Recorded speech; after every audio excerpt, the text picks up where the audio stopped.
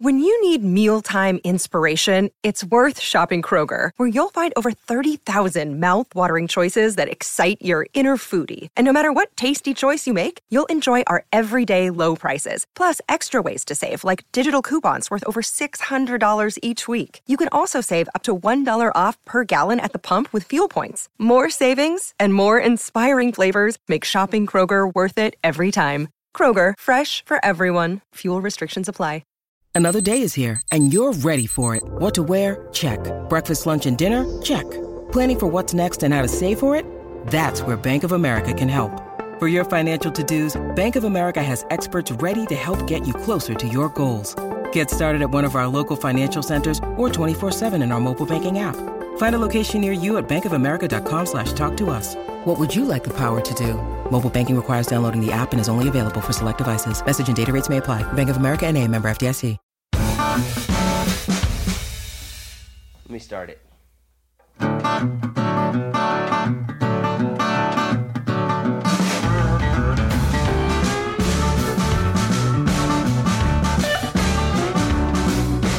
Grass just a little bit greener, the whiskey's a little bit sweeter, the music's pouring out onto the street. If the Cumberland is flowing, then the guitar shop is open. It sounds just like a place I wanna be. Well, I can sure get down in Kentucky.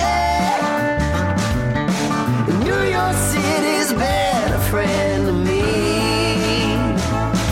But if there's one thing I know, no matter where I go, there ain't no place like my sweet Tennessee.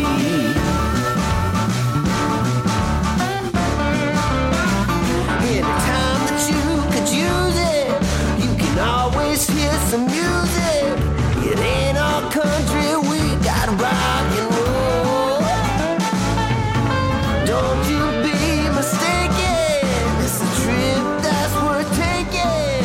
Hey everybody, it is Jay Scott, and it is the Hook Rocks Ultimate Rock Community Podcast here at Rocket Pond in Nashville, Tennessee. Looking forward to a great day. We're going to have a lot of guests stopping by and enjoy the show. We are part of the Pantheon Podcast Network, a great network of music-related podcasts, so check them out at pantheonpodcast.com, as well as on social media on Instagram, Twitter, and Facebook at Pantheon Pods. And don't forget to check out the Hook Rocks wherever you social media, in Instagram, Twitter, and Facebook at the Hook Rocks. And don't forget to write us a review. And hope you've been enjoying the latest episodes that we've done. The Gems, the former members of Thunder Mother, Emily, Guernica, and Mona stopped by to talk about the recent separation from Thunder Mother and what's ahead for them, so check that out.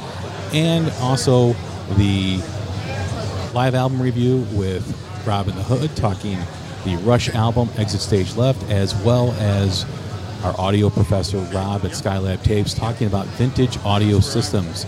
That and more. Dax Nielsen, Rick Nielsen from Cheap Trick, Reggie Kotzen. Check them all out. Bunch of new music spotlights, and just enjoy this episode. It's going to be pretty interesting. I've never done anything like this before, so hope you enjoy. I was like, no, I'm going to have headphones. I see people without headphones, and then we didn't. I actually brought headphones, but my son, who didn't come, broke those headphones, and I didn't realize it until I got here. Yeah. So it's kind of like one of those deals. Oh, it happens. Fuck it. I can hear you. Well, hey, we're leading off with one of my favorite guests, one of my favorite artists. Had an incredible album in 2022. We're going to talk about it briefly again here. He's got about 15 minutes with us. That's Huck Smith. What's happening, man? Hey, buddy. It's good to see you again. Good to see you, too. Finally able to meet face-to-face. Yeah. On the show a couple times. Yeah. So excited to see you last night. So excited to have you here. Thanks again for doing this. I appreciate it. Of course, buddy. You're awesome. So I gotta ask you, now that this album's out, when I talked to you last time, I asked you if you were okay with how everything went down previously to this album. Now this album's out and it's getting rave reviews and people are really digging it. Are you in a better place than you were 6 months ago? I think you could ask me this question and my answer would be different every day depending on my mood.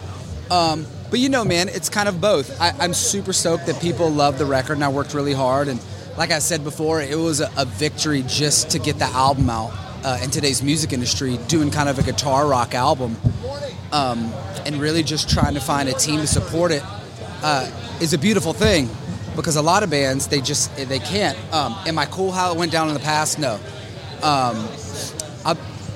Like the song, I'll forgive but not forget, I've came to peace with it, but the way it whole went down, it pretty much sucked. But what it's done is it's kind of gave me like this fuel, that whole thing propelled this album for me to write it and everything. So it's good. It was cool. Yeah, I think the thing that I take away from it is, there's always that vulnerability with an artist whenever they're putting out music. You pretty much had to start over after the record got shelved, and you had to, create new music that you had to, forget those songs that you put out previously that wasn't able to come out. So there's that uncertainty when you're moving forward. And especially with the circumstances that you have, how did you overcome that and just be confident with what you were putting out and not worry about what it compares to what you did before? I mean, that's a good question. I think that because it was during the quarantine and I wasn't really able to do anything, I really got to just focus 100% of my energy just writing and kind of thinking. And I knew that I had to write new songs that competed with the last ones. And I don't even know how. I was kind of like in this trance mode. I was just staying up all night writing and demoing the songs out. And, as an artist, you don't know. You're very close to your songs. You don't know how people are going to feel. But I do remember I was like, I'm just going to put a rock and roll record out the way I want, because there's nobody involved. So I didn't have a committee, a team. There was no algorithms, what's hot on Spotify. So it really came from a very pure place, lyrically, spiritually, all of it. So at the very least, it's real. Speaking of algorithms, part of our conversation last time was about TikTok and how it is killing the music business. Well, there's a lot coming out lately about TikTok, about how it may be banned. There's talk about legislation that's coming out of committee that's going to be put on a bill to ban TikTok. I know I've talked to a lot of other artists prior to this conversation with you right now. Everyone's extremely happy about that. I don't want to piss on anybody's parade, but I would love for it to get banned. And I have thoughts, I actually really enjoy TikTok, watching engineers and songwriters and producers talk. It's really educational for me, and I love that aspect. But when it comes down to the artist portion of it, especially for rock, it just makes it a little too Disney for my liking, and it kind of gets after school special, because it promotes that kind of, hey, everybody like me kind of pandering thing. And my favorite artists were super fucked up and kind of unpredictable. So I want that back in rock and roll, and TikTok is kind of impeding that. So selfishly, I want it to go away, but I also like aspects of it. So it's kind of a weird thing. Well, I think the negative aspect of it is how it's completely killed the vision of any record label, because 100%. Now you have these kids out there, young people who are playing covers of songs, and there's some talent in that. There is to match note for note something that's already been created. There is some talent, but to sign these kids to record deals where they're going to have a team of writers, they're not going to write their own music, they're never going to tour, just because they've got millions of followers and millions of views, it kills the vision of a record label, because it used to be, hey, I like that artist because they're good. Let's grow them. Let's work with them. Now that it's completely gone because of TikTok. I think we've talked about this before, but somebody like a John Mellencamp or a Bowie or something, it took them many albums to really kind of break and go through the life experiences and the ups and downs to really become a great writer and a great artist. And what I look for an artist is a season of life, whether, they've had a weird childhood, a drug addiction, mental problems, whatever their situation may be, it kind of shines in the art. And so to me, if you get somebody on TikTok that's just doing hey, I'm doing Taylor Swift in the style of Blink-182, that's kind of entertaining, but people are getting careers off that. And I'm not bitter about it. There should be a lane for everybody. But to me, it's kind of letting probably real artists slip through the cracks and not be able to get a chance. I think it's that American Idol voice mentality where you think you could show up for an audition, Yeah. sing on stage, and then all of a sudden make it. That's the definition of making it. Yeah, today. skipping. All the hard work, the grind, and everything. The 10,000 hours. Yeah. I will say, I'm from the school of punk rock. I grew up, and we got in the fucking van, my last band, for 9 years. We played every punk club, every dive. We slept on floors, being robbed, fucking living off Taco Bell, nothing. And all that, kind of creates the pressure to become an artist, and it kind of weeds out the lifers from the other people. So TikTok, and it's not just in rock. I've seen some, there's a lot of people talking about this new country artist. I can't remember his name. He was a TikTok star, and now he's playing arenas, and they're saying he can't sing and he's not ready because he just doesn't have the experience. So you're going to come with those kind of pitfalls if you take somebody that doesn't have experience and put them on the world stage. Yeah, I think that's really the difference between what you're talking about and this new age of artists where they don't understand the mistakes and the grind and the trial and error and just getting out there. I mean, I've talked to so many artists. I do a lot of new music spotlights on here, and they talk about that grind. They talk about going in a band.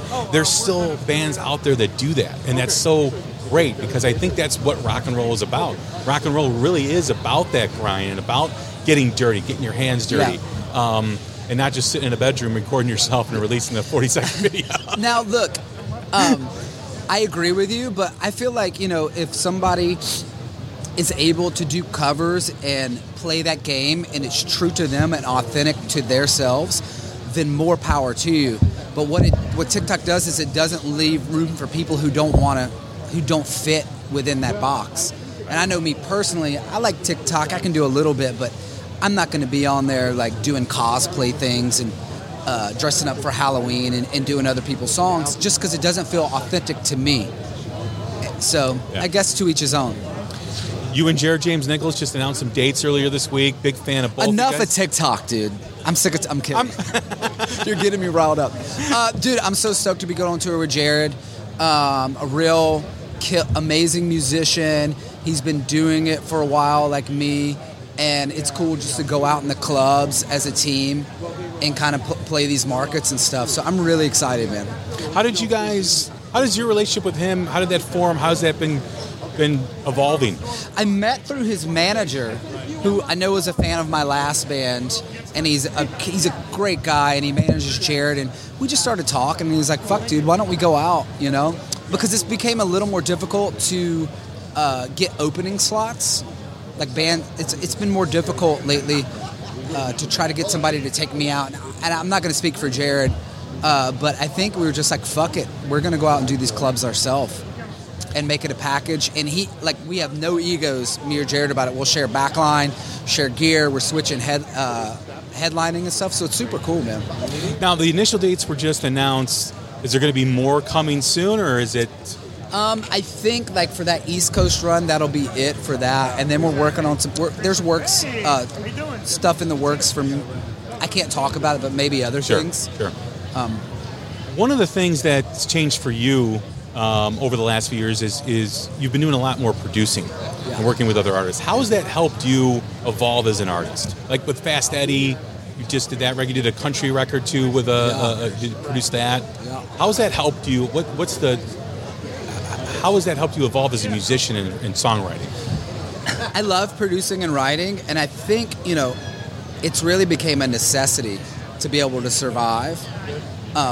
And nowadays, to kind of be a musician, you kind of got to be able to do a little bit of everything. And since I moved to Nashville, I'm working with quite a few artists. I'm working with 3 or 4 right now, and they're all different. One's country, one's kind of glammy rock, one's Kings of Leon, Machine Gun Kelly, modern. So it's cool, and it really kind of pushes me out of my comfort zone to kind of figure out how to produce or engineer and write that kind of things. So to me, at the end of the day, I want to be a great songwriter, and to put myself in those situations is very, very humbling because you realize you're just a student. Yeah, absolutely. It's you're working behind the glass, And I'm learning. I'm fuck. It's very humbling. I go into a country songwriting session and go, this is completely different than writing rock lyrics. And it's a humbling, eye-opening experience, which I love, man. How is it different? I think with rock and roll, it's more about the slogan. Like if you because I think about songwriting all the time. I'm obsessed. And you think about some of the biggest ones. Let's say Highway to Hell, for example. They just say Highway to Hell 4 times in the chorus. I'm on a highway to hell 4 times. Country are these very nuanced kind of puns and play on words that are a tag, like a tagline, especially modern country. So it's a whole different animal. It's more of a lyric story based, as rock is more of a slogan based, like bumper sticker shit, you know, born to raise hell, whatever the fuck. Right. You know? Yeah, it's country's more for the barbecue, and rock and roll is more for the party. Yeah. You know? Yep. And I see a lot of new modern country are adding a lot of guitar in there nowadays. So they're kind of crossing over. Yeah, I've noticed too with the country aspect now and how that's evolved. It's very similar to what was in terms of the show, in terms of like the presentation, very similar to what was happening in the 80s in rock. You know, over the top. Yes. You know, stuff like that. You know, not obviously image-wise, but just the whole production is very similar to that. I agree. I feel like, especially moving to Nashville and kind of like immersing myself a little bit in it, it's kind of like the new rock country. It's streaming and selling really well, and it's kind of becoming what rock was at its heyday, I think. For better or worse, it is what it is, you know? Coming back into the business after the pandemic, the pause that everybody went through, you're booking tours. What's different now than it was before the pandemic in terms of getting out on the road? If you want me to be completely honest, I always do, because you are. It's harder to get shit done now than it seems like it's harder to get shit done than it ever was before. Like phone calls, returning, get the ball moving. You know, people are more wary to take risks, especially monetarily wise, because you know with the economy, it's very uncertain, and people are kind of shell shocked after the pandemic. I will say people are in general more friendly and more happy, but you know, vinyl times are like 8 to 9 months. Yeah. Tours are booked so far ahead of time now, and everybody's fighting for the same slots. I don't know if you've noticed, a lot of tours come out and there's like 6 openers. Yeah. 7 openers, and people are like fighting for the slot. So, well, that's also there because the promoter wants to keep people in the venue longer. To drink. They want to them to drink. and you're drunk or you have had a few in you, you're able to buy more merch because you're like, I'll buy 3 T-shirts instead of 1. Yeah. You know, so... I think that, you know, as they always say, hindsight's 2020. When I was in Biters, it was a lot easier to get tours and get stuff, and I did take it for granted because that's all I knew. So, you know, humbling experience and stuff like that is great for spiritual growth, so I'm all about it. I'm like, fuck. So now anything I get, I'm just so grateful for it. Yeah. Awesome. You know? Absolutely. So, especially for like these interviews with you. You're awesome, bro. So. I appreciate it, man. I appreciate it. I love your music. I love the album. Thank you, buddy. It was number 2 in my 2022. Who was number 1? Goodbye June. See where the night goes. Oh, yeah. Are they from here? Yeah. I'd love to do some shows with them. Yeah. So. I know Tyler personally, so cool. I will, I'm a fan. So yeah, they worked for my buddy Scott Stevens too. Yeah, I just had Scott on the show. Okay, he's one of my favorites. Yeah, he's like a mentor to me. Scott's awesome, and we've written some songs together. Yeah. And I love him. Awesome, one of my favorites. Tuck, man, thank you very much. Have a great weekend. Good to see you. Take care. I threw a coffee at him during a roast once. I was very, What was it, D10? Yeah. Was it? It's a running joke that Sebastian Bach threw a coffee at him because he was upset about his jokes about him. So, Sebastian throws a lot of coffee, I would imagine. Then, yeah, it was weird. We did a roast of Corey Taylor, and when you do a roast, there's always this preparation of like, all right, I got all my jokes. I'm gonna shit on everybody, but people are gonna shit on me, and I got some big targets. Like I grew up in a deaf family, so. As soon as someone starts to go, hey, Craig Gass is here. I don't know if you know this, but Craig's whole family is deaf. And I immediately just start laughing like, this doesn't hurt me at all. But Sebastian really hated the jokes about him. And then at some point, he just took a hot coffee and he threw it across the stage at Don. And, it was pretty amazing. It was an epic moment. I think Don went on to talk about it in one of his comedy specials, too. So I'm surprised he didn't throw wine, because Sebastian's kind of known for the red wine lips. Yes, he does like his wine. The purple teeth. He does like his wine, and he's a big kid, man. He's a big music fan. He lives in the same town I do. in Las Vegas. I just moved there, and Sebastian's always been great to me. He had me over for a couple of birthday parties now, and he still loves music so much that he'll like sit in the audience and just scream and sing to shows, and I love that about him. You know, a rock star in his own right. You know, Yeah, a rock star and a rock fan. yeah, and a rock fan. Which how can you not love that? So. For those wondering who this guest is, it is the comedian Craig Gass, who I've been wanting to have on the Hook Rocks for a while now. Your stories about Eddie Van Halen are incredible. Yeah. The question I have for you is, how many nights did you lie on your bed looking at the ceiling going, I'm living with fucking Eddie Van Halen? Well, it was interesting. At the time, I was working on a TV show called Las Vegas for NBC, so it was a crazy 360 experience where I would get up every morning and head down to Culver City, I think it was, to spend all day on a set where I was telling jokes to James Caan and Alec Baldwin. That's where I first made friends with Alec Baldwin. And then every night I would come back home and Eddie would be in the next room because I was sleeping in the recording studio, had a living room set up, and I was sleeping in that living room setup. A lot of people over the years have lived in that living room setup that I know. Most people who had worked with Van Halen in some capacity. And so when I would come home, I'd knock on the door, and I'd go, and Ed would be alone, just playing guitar, and I'd go, hey, man, I just got home. Is it okay if I listen for a little bit before I go to bed? And he'd go, dude, I'm fucking lonely. Come on in. You know, and I would listen to Eddie play guitar at night. It was very surreal, you know, and there was a lot of surreal moments because he was such a hermit and just such an introvert that to not only be on the inside of his life, but to have him telling me, I love you every day was very surreal. I remember early on in my time over there, the door opened up and his cancer guy came in. He had a guy that would give him a drip once a week. He was fighting cancer with alternative medicines and winning. He was also bankrolling a cancer research center in Long Island that he would go visit. And I remember his cancer guy coming in, and I stood up and I go, oh, hey, I'm Craig. I'm a friend of Maddie's, who's Eddie's assistant, who also lives on the property. And then Eddie walked in behind him and goes, dude, what the fuck?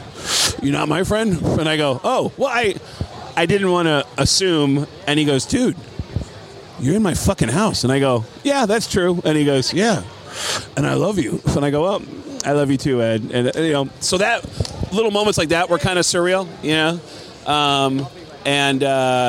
So, yeah, it was nuts. It was nuts. I mean, I got some amazing stories out of it, you know? And, but I also found out a year after I moved out that Maddie, the reason I moved in was because I was trying to get over a relationship. And I found out a year later that my ex and Maddie were hooking up. They were fucking the whole time. So, you know, which I wasn't mad at her about it. I was like, dude, you've been looking me in the face. Oh, man. You know, for the last year, I would go on the road for a week and go do comedy shows. And then she would come over and hang out with Maddie. And then when I came back, he would look at me and be like, are you okay? Are you doing all right? How you holding up? And it was crazy. They were together for 5 years. They almost got married. Yeah, it was nuts. But I got an amazing story out of it. So a great Hollywood story. So, you know. That had to be, like you said, surreal. Here's one of the greatest guitar players of all time. Mm-hmm. And you're sitting, you know, a foot away from him as he's just noodling and playing. And dude, if you're a Van Halen fan, you'll get this. There was one night we were hanging out. He also had just gotten out of a relationship too. Not with Valerie. It was like long after Valerie. So we would commiserate over heartache, and he had a guitar in his hand, and we were talking, and then he goes, dude, hold on, I got to finish this guitar solo. So they were working on a new album at the time it was a best of album that had 2 new songs. Was this with David? with Sammy. With Sammy, okay. This is 2004. This is like early 2004. I lived there from January till, I want to say May of 2004, like whenever the tour started. Like when, like all this production stuff that was happening was all, like Alex was very hands-on at looking at potential light designs. There was always like artwork around, and then there was sample merch at the house that Alex was looking at. So this is 2004. So we're hanging out, and he's got his guitar in his hand. He goes, "Oh, let me finish this guitar solo." So he pushes record and he plays the guitar, and I'm watching him play. And then after he gets done, I was like, "Man, you know what's crazy? Like, I've been to so many shows over the years as a kid growing up, and my favorite part of any Van Halen show was in the middle of your solo. You would play that piece called Cathedral, and he said, "Dude, sit down." And I go, "No, that wasn't trying to get you to play it. I'm just," and he goes, "No, Craig, sit down." And I go, I wasn't trying to, and he goes, "Craig, sit down." And I go, "All right." And he adjusted his pedals, and he played like a 10-minute version of Cathedral for me, and I just sat in front of him going like, wow, that was surreal, yeah. So I'm grateful for the experience, and he was really kind to me, and I hadn't talked to him in a long time, and I started reaching out when I heard he got sober, and we had my last conversation with him was it had been over 10 years. I felt weird about talking to anybody because Maddie fucked my ex, you know? So I called him up and said, he picks the phone, he goes, "Hello?" And I go, "Hey, Ed, what's going on?" And he goes, "Who's this?" And I go, "It's Craig Gass." And he goes, "Hey, Craig, how you doing?" And I go, "I'm doing good. What are you doing?" And he goes, "Sitting on the toilet, taking a shit." And I go, "Oh, you want me to call you back later?" And he goes, "No. Talk to me. What's going on?" And I go, "Oh, I'll call you later." And he goes, "No, talk to me." And I go, "Are you doing okay? You doing all right?" And he goes, "Yeah, I'm feeling great. How you feeling?" I go, "I'm feeling all right. I'll call you later, dude." I just felt weird. Like, I don't want to talk to you while you're shitting. And that's the last conversation we had. In the last year that he was alive, I started hearing about his health, and I tried calling a couple times. He never picked up. Didn't find out until later that he actually wasn't verbal at all. Yeah, you know? So, a comedian... A mutual comedian friend of mine who is close to Ed told me that, and but yeah, man, legendary dude, and like this surreal. There's been some weird moments in life where I've had very interesting roommates or been in very interesting situations, just weird, right place, right time kind of shit. So, but Eddie is definitely at the top of that. So, well, he acted as kind of like a support soundboard as you were going through the breakup. Yes. He left me a few messages. I just, whenever I have like an entertaining message, I would always save them. But yeah, he left me a couple of messages about heartbreak and about how it can be inspiring for comedy, which I didn't really experience at the time. I was so thrown by the heartbreak that I didn't really get any material out of it. I got great stories out of it, but I'm realizing now I'm doing material about the last 6 months that I spent with my mom before she passed in November. I got a tremendous amount of material out of that she gave me that's great material. But yeah, and I know that creatively a guy like him could write a great song. I wasn't capable at the time of getting great material out of the pain that I was feeling. So but yeah, he was a soundboard, and he was going through a breakup, and it was just a surreal thing because he also was a super, super famous guy that I was a fan of, you know. So every night I would go up there, it was just, you know, it was nuts. But yeah, when he passed, the debut album Van Halen 1 was such an impact in my life. And I remember being like 7 years old in like 82, I want to say. Yeah, 82. And I knew my brother, who was 4 years older than me, had the record. He was borrowing it from one of his friends.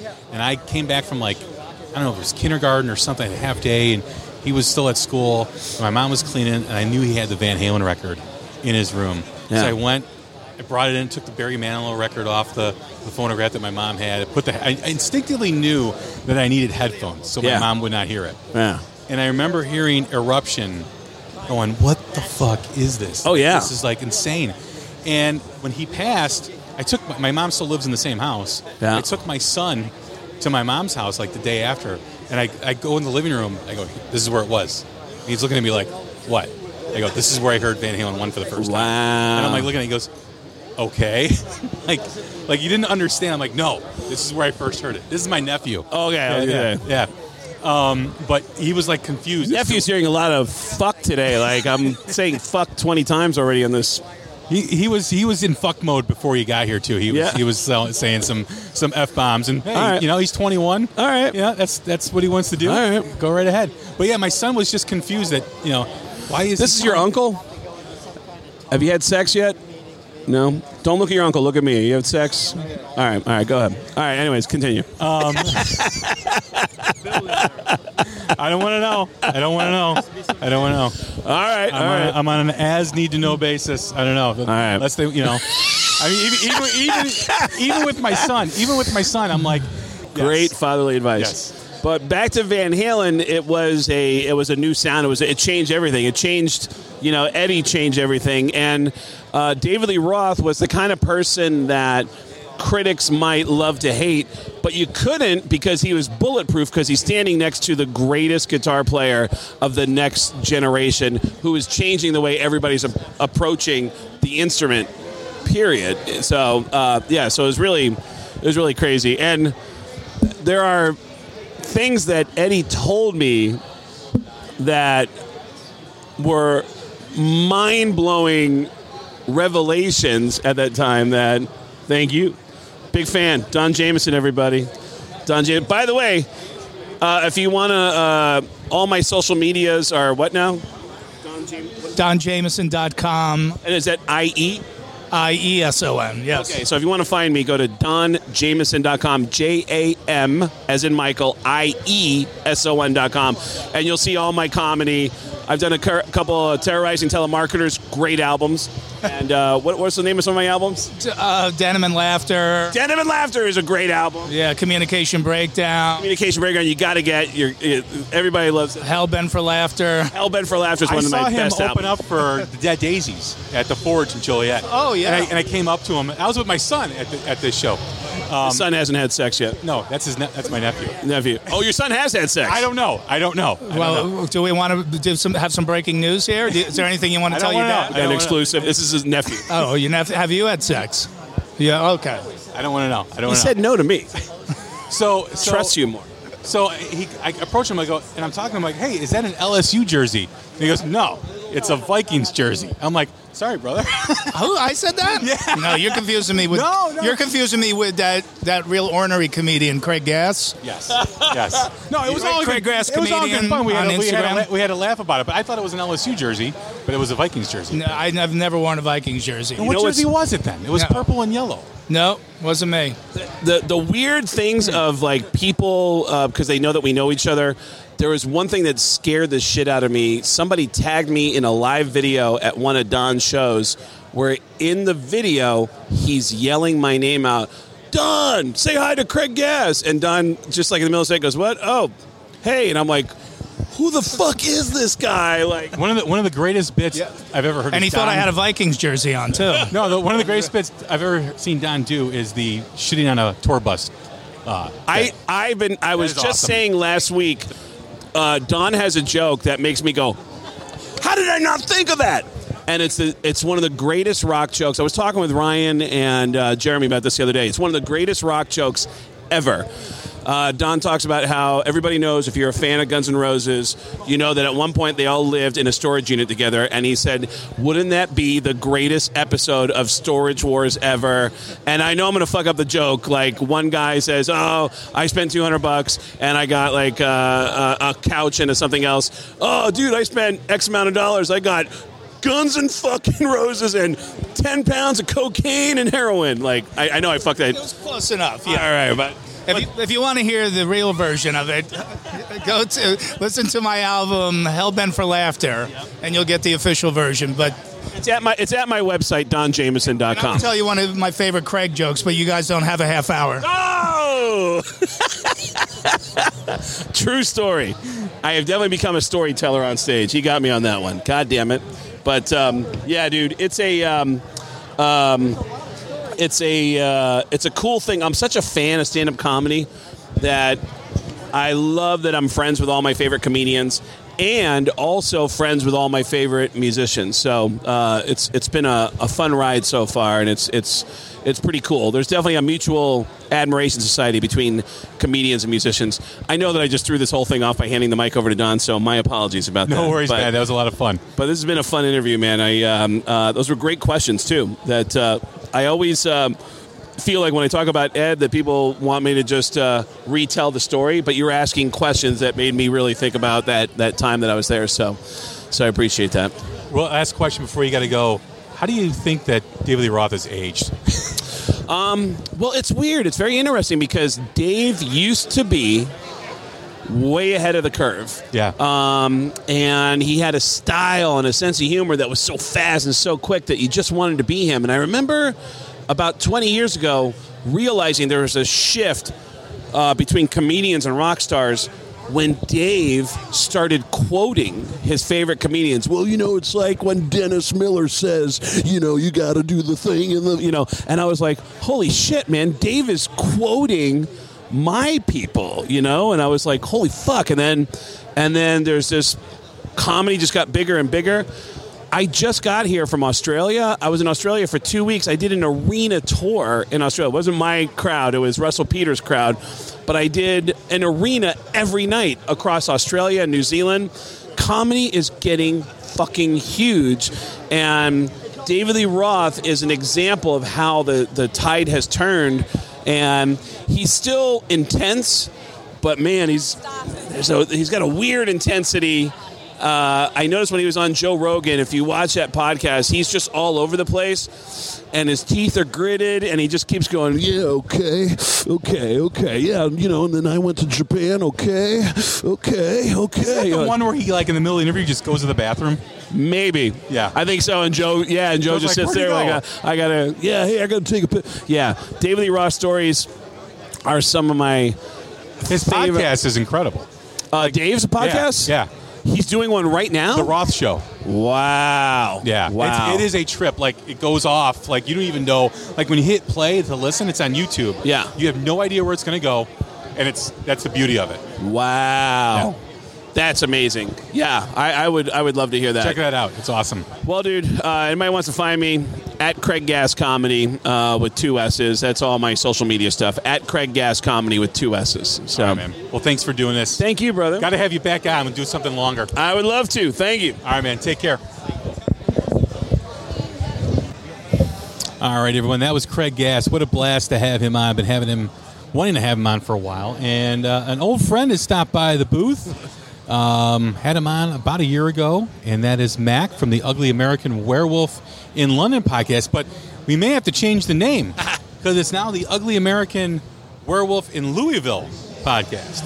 What's going on, man? How are you? Hey, Jay. Good to see you. Good to be back in the USA. Yeah. It's been, 3 weeks? I've been home not quite 3 weeks, yeah. Now, are you originally from Louisville? I grew up there until I was 17. Okay. I lived in Florida for about 10 years. Then I moved back. Then I moved to England for a few years. Then I moved to Amsterdam. Was supposed to be there for a few years. But after 6 months, here I am back. So Amsterdam to Louisville, it's kind of one and the same. Yeah, almost. Yeah, close. Except I needed to buy 2 cars the instant I moved back. That wasn't so easy to do. Right. I love public transportation in Europe. It's not the same in the Midwest, as you know, Jay. Outside of Chicago, there really isn't any public transportation like Chicago. I think of like New York, Boston, Philly, out east, and I think of Chicago. Right.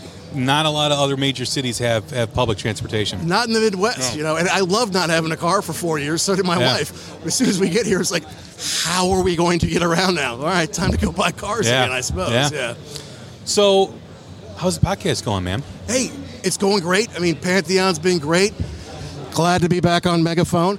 And, getting great guests on. And hopefully we're improving the sound. I've lived in 5 different places in the last year, so it may vary a little bit, but hopefully now that I'm home, we can get some consistency, and that will continue to improve. I have my outlook on podcasting that I've been doing this now for, almost 4 years. Okay. And it's evolved since I started. Sure. And it's become like more than I ever expected. You know, the content, producing the content, doing all the marketing, setting up interviews, meeting musicians and other podcasters. Sure. How has the perspective changed for you since you started doing this? It's been cool to find a new community. You know, I was kind of a business guy for all of my life, up until a few years ago. I said, no, I don't want to do that anymore. I don't want to just spend my life in meetings with people who don't care about me. Right. I want to do something that I'm passionate about. So I take care of my kids, and then I also do this podcast with my old college roommate, Action Jackson. Carl Weathers, right? That's right. Exactly right. They're built about the same. Yes. No, but it's been great. And then to make inroads with some of these PR folks and management folks, and to be able to talk to folks like heroes of mine who I saw on MTV growing up. Yeah. That's amazing. But then to meet other podcasters like you and around the world who share this passion that we do for the minutiae of who wrote the songs, what studio was it recorded in, right? All that stuff. How high did it go on the charts? There's a lot of us out there. And none of them are related to me because my family always rolls their eyes when I start going, did you know that after My Deep family Purple, too. you know, all of our families are like that, right? So we have this new family of folks from around the world to connect with, and it's been a lot of fun. Yeah, I had that surreal experience. I was interviewing Rick Nielsen. I heard that one. Yeah, and I'm looking. And Dax. And Dax. Yeah. Well, Dax was in my old roommate's band for a while, back like in the early 2000s, late 90s. Oh, yeah? So I'm interviewing Rick and Dax, and you know I've known Dax for a bit, and I'm like, all that history of like, you know, watching Fast Times and hearing the songs of Fast Times at Ridgemont High, and, you know, the songs of like my childhood of like Top Gun, you know, all the songs that he did soundtracks for. Heavy metal soundtrack. Yeah, yeah. And I asked him, I said, you know, other than Van Halen, there really wasn't any other band that was part of pop culture like Cheap Trick. Like Cheap Trick. And, you know, he just kind of casually, like, well, you know, we knew some people that were putting together soundtracks in studios, and we just did them. But it had such an impact on me growing up, and and obviously they lived, you know, an hour from me because they're from Rockford. Right, I was going to say Cheap Trick are huge in Chicago, right? Yeah. But just to have them on and looking at the Zoom screen and talking with them, I'm like, holy shit, I'm interviewing Rick Nielsen. Like 4 years ago, 5 years ago, I never would have even thought I'd be doing this. Same way. Yeah. I know. It's just incredible. Do you ever get nervous? Maybe the first time. Yeah, me too. And I remember the first time we had a musician on is a woman named Amanda Lehman, who isn't real huge in the States. She's in Steve Hackett's band. Of course, Steve Hackett's in Genesis. We're going to have her on. I live in London where they have all these old homes, so there's always construction going on to repair them. So I'm like, all right, I got to make this sound good for Amanda. And I go in the front room, and there's someone jackhammering up front. I'm like, okay, that's fine. I'll go in the back near the garden.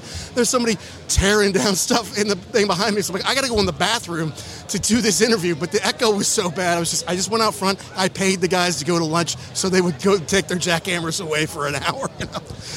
So that made me nervous that day. Since then, I've been, I do my research. I got Jackson there with me. I'm pretty relaxed. Yeah. I, like you, the first time I interviewed someone like a legacy artist, I was nervous. I interviewed George Lynch. Oh, wow. From Dokken. Yeah. And it was on my birthday. And this was like the first big interview that I was going to get.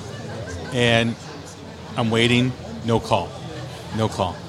So I email the PR person, trying to find George. George calls me like an hour later. Okay. And he's like, "Hey man, I think I missed your call. Do you got time now?"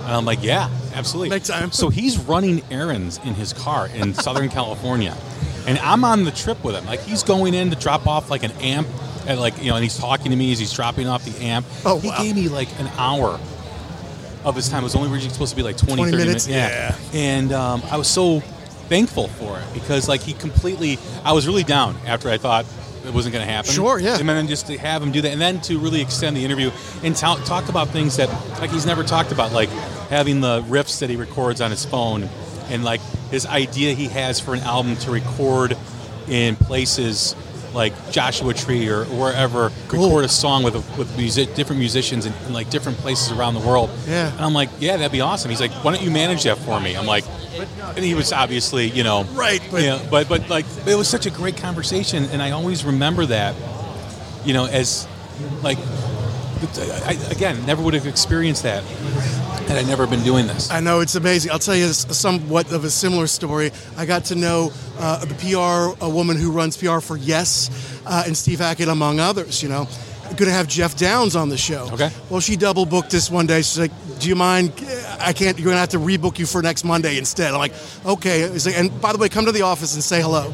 So I go down that day to say hello to her. We hang out. She gives me an hour of her time, and she's giving me free merch and free discs and box sets. I'm like, hey, this is great or whatever, I come home later that day, and then that afternoon, Alan White died. We knew Alan White was sick, but he had just died like that afternoon. So it was like, wow, I was just with his publicist all afternoon. And then on Monday, I was one of the first interviewers ever to ask Jeff about losing Alan White and what it was like to have him on the road like that, So wow, what a moment. It's amazing how it changes fast like that, but just glad to be a part of this industry instead of looking at spreadsheets and stuff like that. It is, I have my adult life job, and this is a great change of pace. It really is, you work and you deal with a lot of different things, and you come home and you're like, I got an interview to do. I'm going to go escape for an hour. Yes. And it's great. Beats golf. I never was a golfer. Me neither. So, I like George Carlin says, why don't you just pick up the ball and just walk after it? Hit it and chase after it. What sense is that? At least in baseball, someone else has to chase it, right? Yeah. Is this the Youth Rocks? No, this is my nephew who came down, my nephew Joey, who's never been to Nashville. And, I needed some help, with setup. And my son isn't 21 yet, so I didn't want to. Hello, Pantheon Podcast listeners. Christian Swain here to tell you more about my experience with Raycon earbuds. Our family now has 3 pairs of Raycon earbuds around the house, and my wife just grabbed a pair of the Headphone Pros to replace some headphones from a company that was double the price.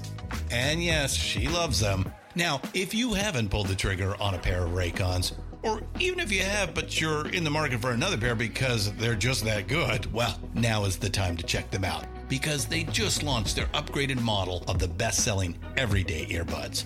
With Raycon's upgraded everyday earbuds, now you also get active noise cancellation, ergonomic design, and multi-point connectivity that lets you pair with 2 devices at once. New quick charge function, 3 customizable sound styles, plus awareness mode. Available in a variety of vibrant new colors to complement any and all skin tones. I even have a pair of earbuds in a cool green color. I have tried just about every earbud known to humankind, and these Raycons are fantastic. Seriously, if you've been wanting to check out Raycons, there truly is no better time. You're going to ask yourself why you didn't check them out sooner, and Raycon offers a 30-day happiness guarantee. So what are you waiting for? Go to buyraycon.com/Pantheon today to get 20% off your Raycon order, plus free shipping. That's right, you'll get 20% off and free shipping at buyraycon.com/Pantheon. buyraycon.com/Pantheon.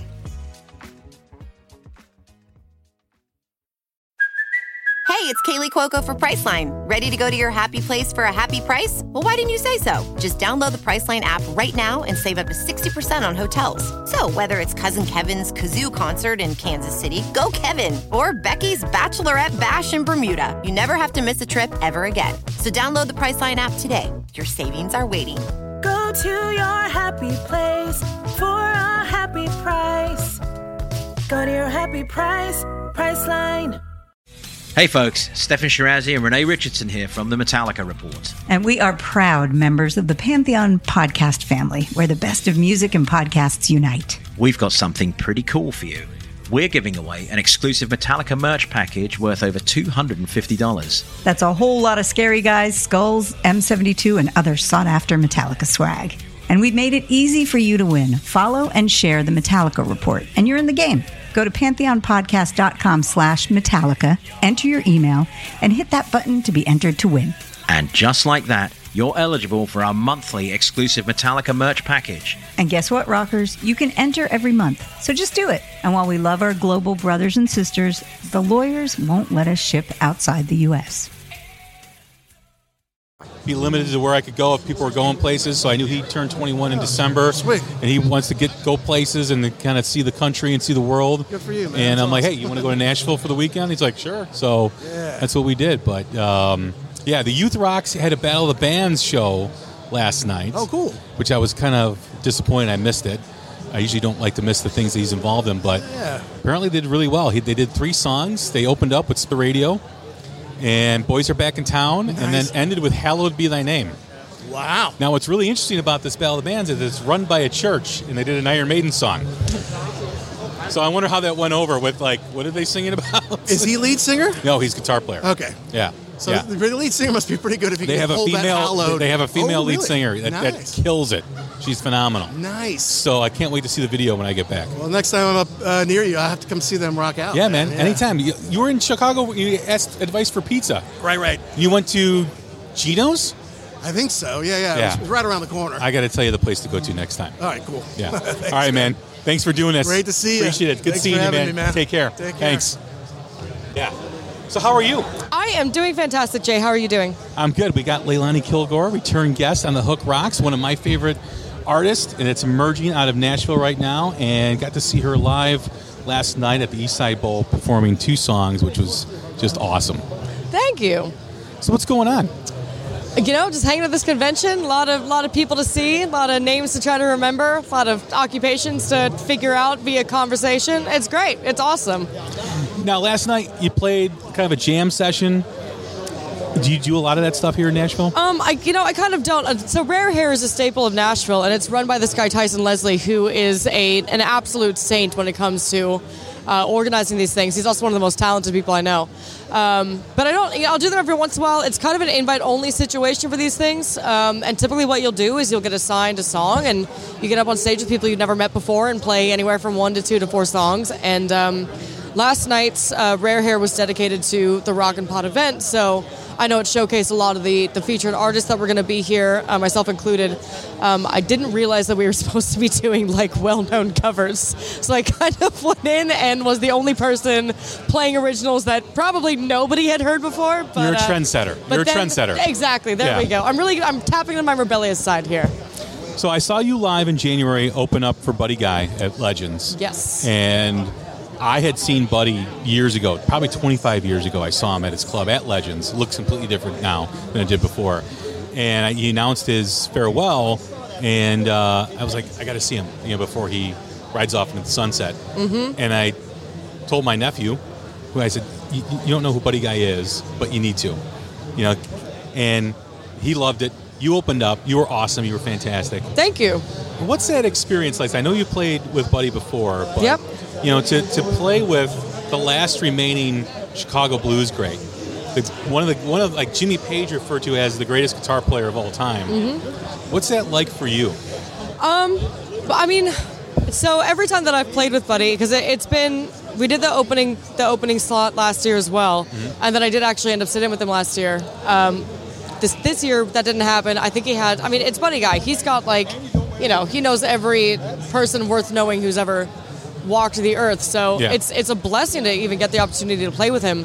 But every time we do an opening slot, I really feel a lot of pressure for that gig, because it's important to me that we cater to the audience. We don't stick out, as far as genre is concerned, since my music does kind of fluctuate between hard rock and blues. And just make sure that we're putting on a good show and being respectful of the person that we're opening for. Yeah. I don't want to be a subpar opener for him. I want to make sure the room is warmed up. It's really important to me, and it's also a huge honor. This year was a particularly weird year, just because I don't think hopefully nobody noticed, but I actually had gear issues the entire night. And everything was off. My tone was off. I had accidentally triggered a pedal that has no indicator light. And my entire set sounded like I was trying to cut a basement track of a Poison song, which is not exactly the tone you want in a blues club. But we pulled it off. I don't think anybody noticed. I think we got away with it. Unfortunately, I'm a little bitter about it, just because I was so in my own head about trying to figure out why my amp was sounding so distorted. I didn't really have time to appreciate the moment as much this year as I have in past years.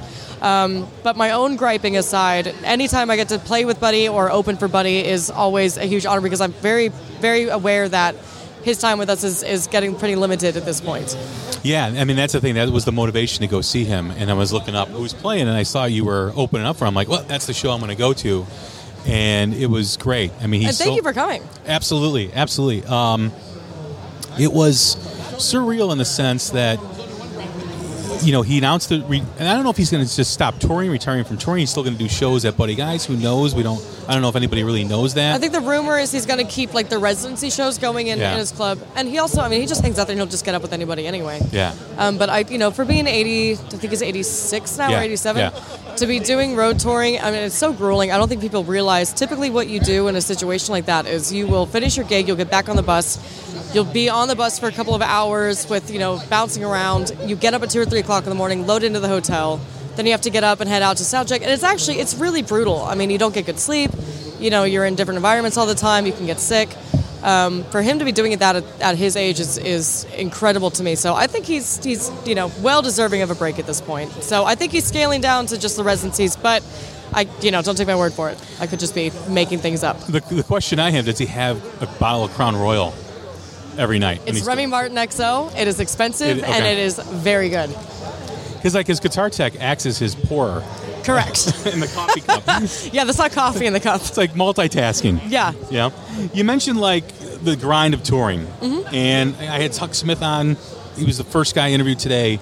And we talked about how music has changed and there is that grind and how social media has really kind of changed the perspective of young people who want to perform and play. They don't understand that grind. They think they can just make a 30-second clip of video and get all these views and all these followers. Right. And then, a record label comes along and says, oh, you've got 5 million followers. We need to sign you and give you a record deal, even though you haven't played any of your own music and written your own music. Exactly. And I talked to him that he loves, because I always get him fired up about TikTok. It's, on one part, the record labels lack vision because they want a for sure thing now. Right. And they go after what's a proven commodity, like followers and listens and views, whatever it is. And it's that American Idol voice mentality where you can just show up, sing, and then be on a show. Right. And make it. Where they don't understand what the grind is. There's artists like yourself. There's many new artists that are out there that are getting in a van, getting in a bus, that are grinding out every day, not at 100% because they maybe didn't get that much sleep or whatever the case is. Right. And that's really how it's done. I mean, rock and roll was meant to be to get your hands dirty. You have that grind, right? Absolutely. It's not meant to be artificial and plastic. There's an authenticity. Like, how do you, with your career, it's emerging and beginning, got a lot of new singles out over the past year.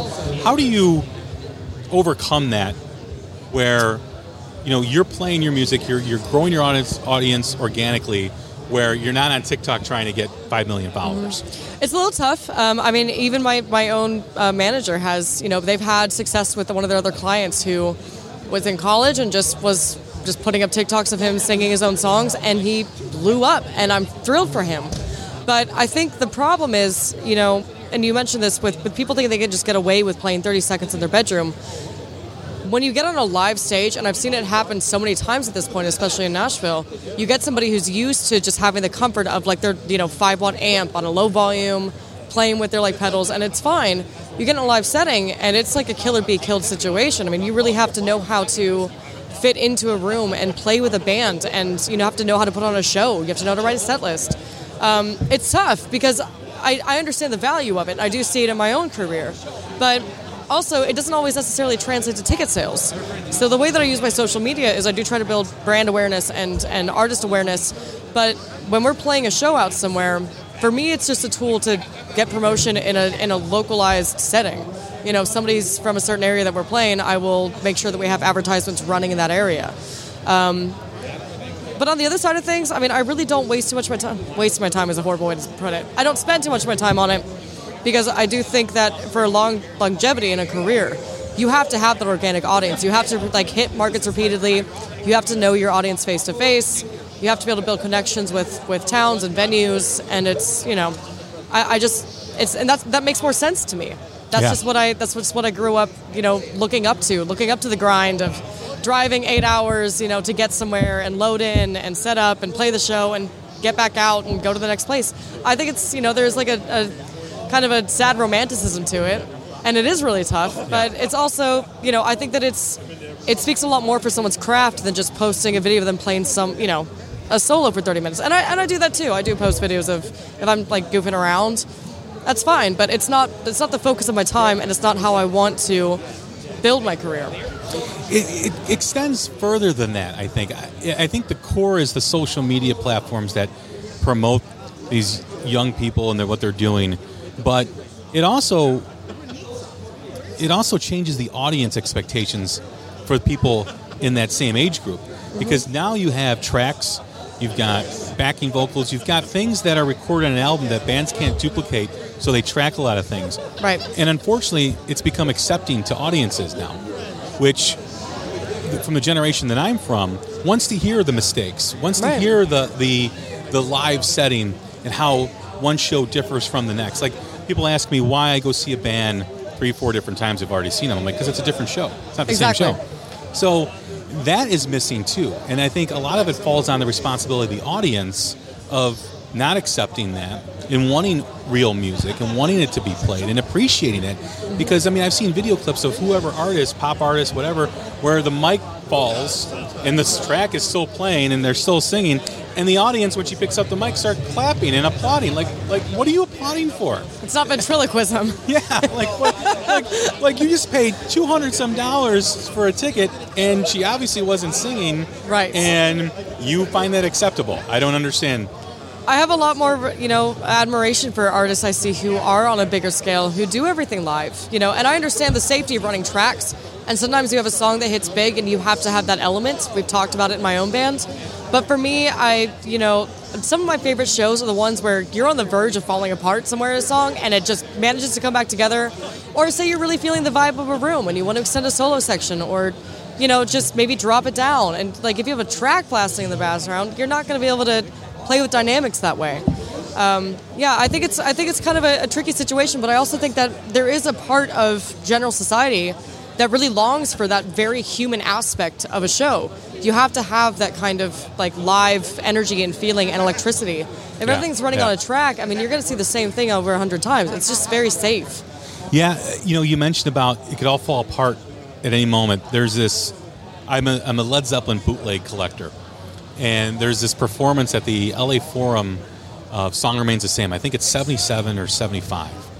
And Bonham is playing. They start with it, and Bonham is going off like where no man has ever gone before. And he's playing the drums, and you're like, he's this monster, like, what? I don't even know what he's doing. And you're like, how is he going to come back in time for the break? Right. Like, how's he going to, because like, there's no way he's going to be able to make it back. And he finds a way to do it, and you're just you're listening to it, you're like, I don't even know what to say. Mm-hmm. Like, it's just, if you have a chance, you can get it on YouTube, and it's posted on YouTube. It's 77, Song Remains the Same, they open. And I think that was a show where Keith Moon sat on the drum riser. Oh, I love it. And they did shots of Jack while they were doing the show. That's a great story in itself. But for like you talked about, like, they could all fall apart. That's the beauty of it. Like, yeah. That's what makes live music so awesome. Right. To be fair, like, my band and I do spend, and as does any band who's touring, you have to spend a certain amount of time rehearsing, and it is important to have the safety net of those rehearsals, because once you're comfortable in it, you don't have to spend your time on stage thinking about what part am I supposed to play here. You can play around with it a little bit more. You have that freedom, and I do believe in a well-crafted show. But the song that we usually end our shows with is it's meant to have dynamic and build, and there have definitely been times where our drummer has just gone off the deep end, kicked over the set, just completely, totally just like off the rails, annihilated the stage. And that's cool, that's great. But it's only because we did the rehearsals, we have that freedom to kind of tweak things and just, just do something different tonight. So, yeah, I'm not saying that everything should be very, like, on the nose and, like, just kind of unplanned, but there should be an element of just, having some space to toy around with however the night's taking you. You mentioned about playing in a band with other people, knowing how to play with people. My son is in a school rock band. And I think he plays guitar, and I think the biggest thing he learned was how to play with other people on stage, like where to play the note, how to play the note, how to step back, the subtlety, let someone else shine for a moment.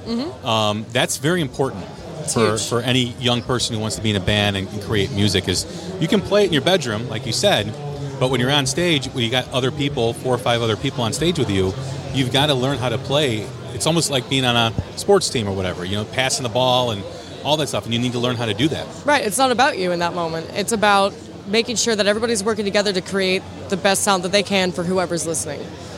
You can't have any ego in those situations. Yeah. You really do have to work as a team and find your space, and it takes practice and it takes learning, and trial by fire. Yeah. It's an important aspect of being a musician. I think if you want to be playing live, you have to know how to do that.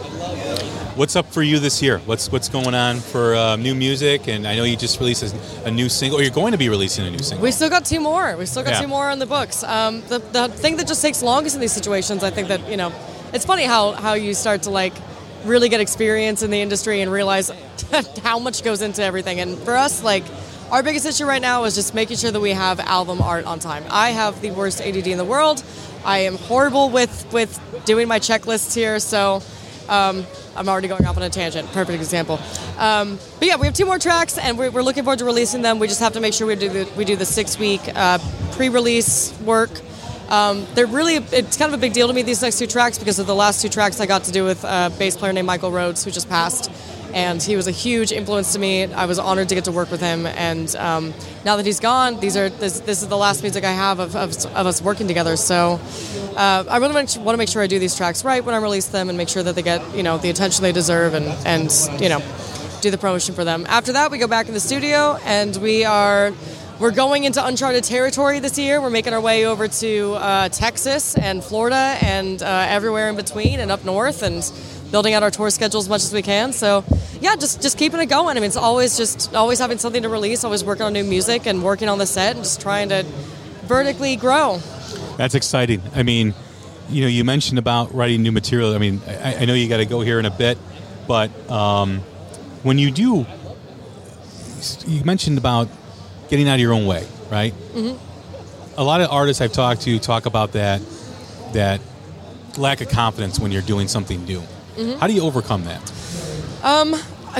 It's tough. It's really tough. I experience self-doubt constantly, especially when it comes to my writing, or is this song really going to be the right, thing to really push right now? But I think ultimately, if it means something to you and it's important enough to you that you think that there is a reason to put purpose behind it, then it's probably the right decision. And I just think that if you feel like it's not that thing that you're doing and you connect with it, then that's really all that matters. Well, Leilani, thank you again for the time. Thanks again for stopping by. Thanks for having me. I absolutely appreciate it. No, I appreciate you. Love your music and can't wait for more. Thanks, Jay. All right. Good to see you guys. Thank you. Hang on. I'm so sorry. I'm sorry, and I'm late. I'm so rude. Let me just spit out my coffee. And I know one thing I definitely want to bring up.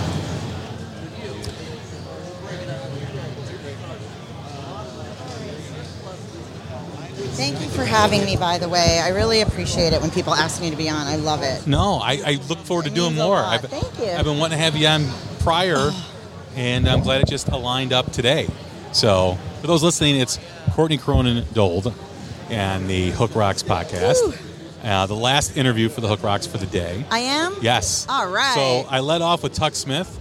And now the grand finale is you. I actually bought Tuck's CD. That's the only merch I have right now. I haven't had time to go buy other stuff, but that was the first thing I bought. Yeah, he's great. He's awesome. Amazing. He's awesome.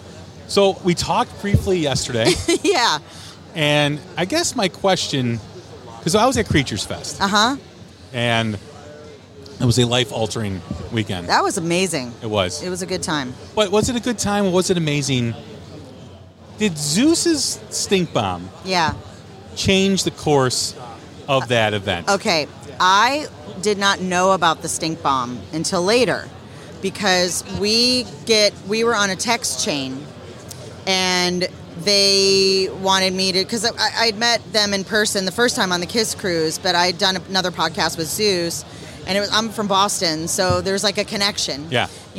So we've been on this text chain, and then when we did the recap, I forget how it happened, if he said it on the air or I forget. He texted me and he said, "Did you hear about can I swear?" Yeah. He goes, "Did you hear about the person who shit in the elevator?" And I said, "No." And he goes, "Ask that Three Sides girl." I mean, Lisa Martini. So I text Lisa. No, that's a lie. I text Craig Gass, and I said, did you hear about some new shit in the elevator? And he goes, no, what happened? And he loves some gossip. He loves him some gossip. And he goes, no, what happened? And I said, I don't know, but I guess Lisa Martini was in there when it happened. And I go, and I don't want to like just text her and be like, hi, Lisa, did someone shit in the elevator? Like, and he goes, oh, I'll text her. I've been texting with her.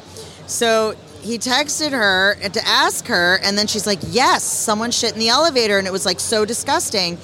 And then I forget what happened, but it just went away. Then finally Zeus told me the truth about what happened. I think it was on their show, and that he let a stink bomb in the elevator, and they had to like section it off and close it down. They had police tape around it. They had tape around it, caution and I'm like, tape. oh my God.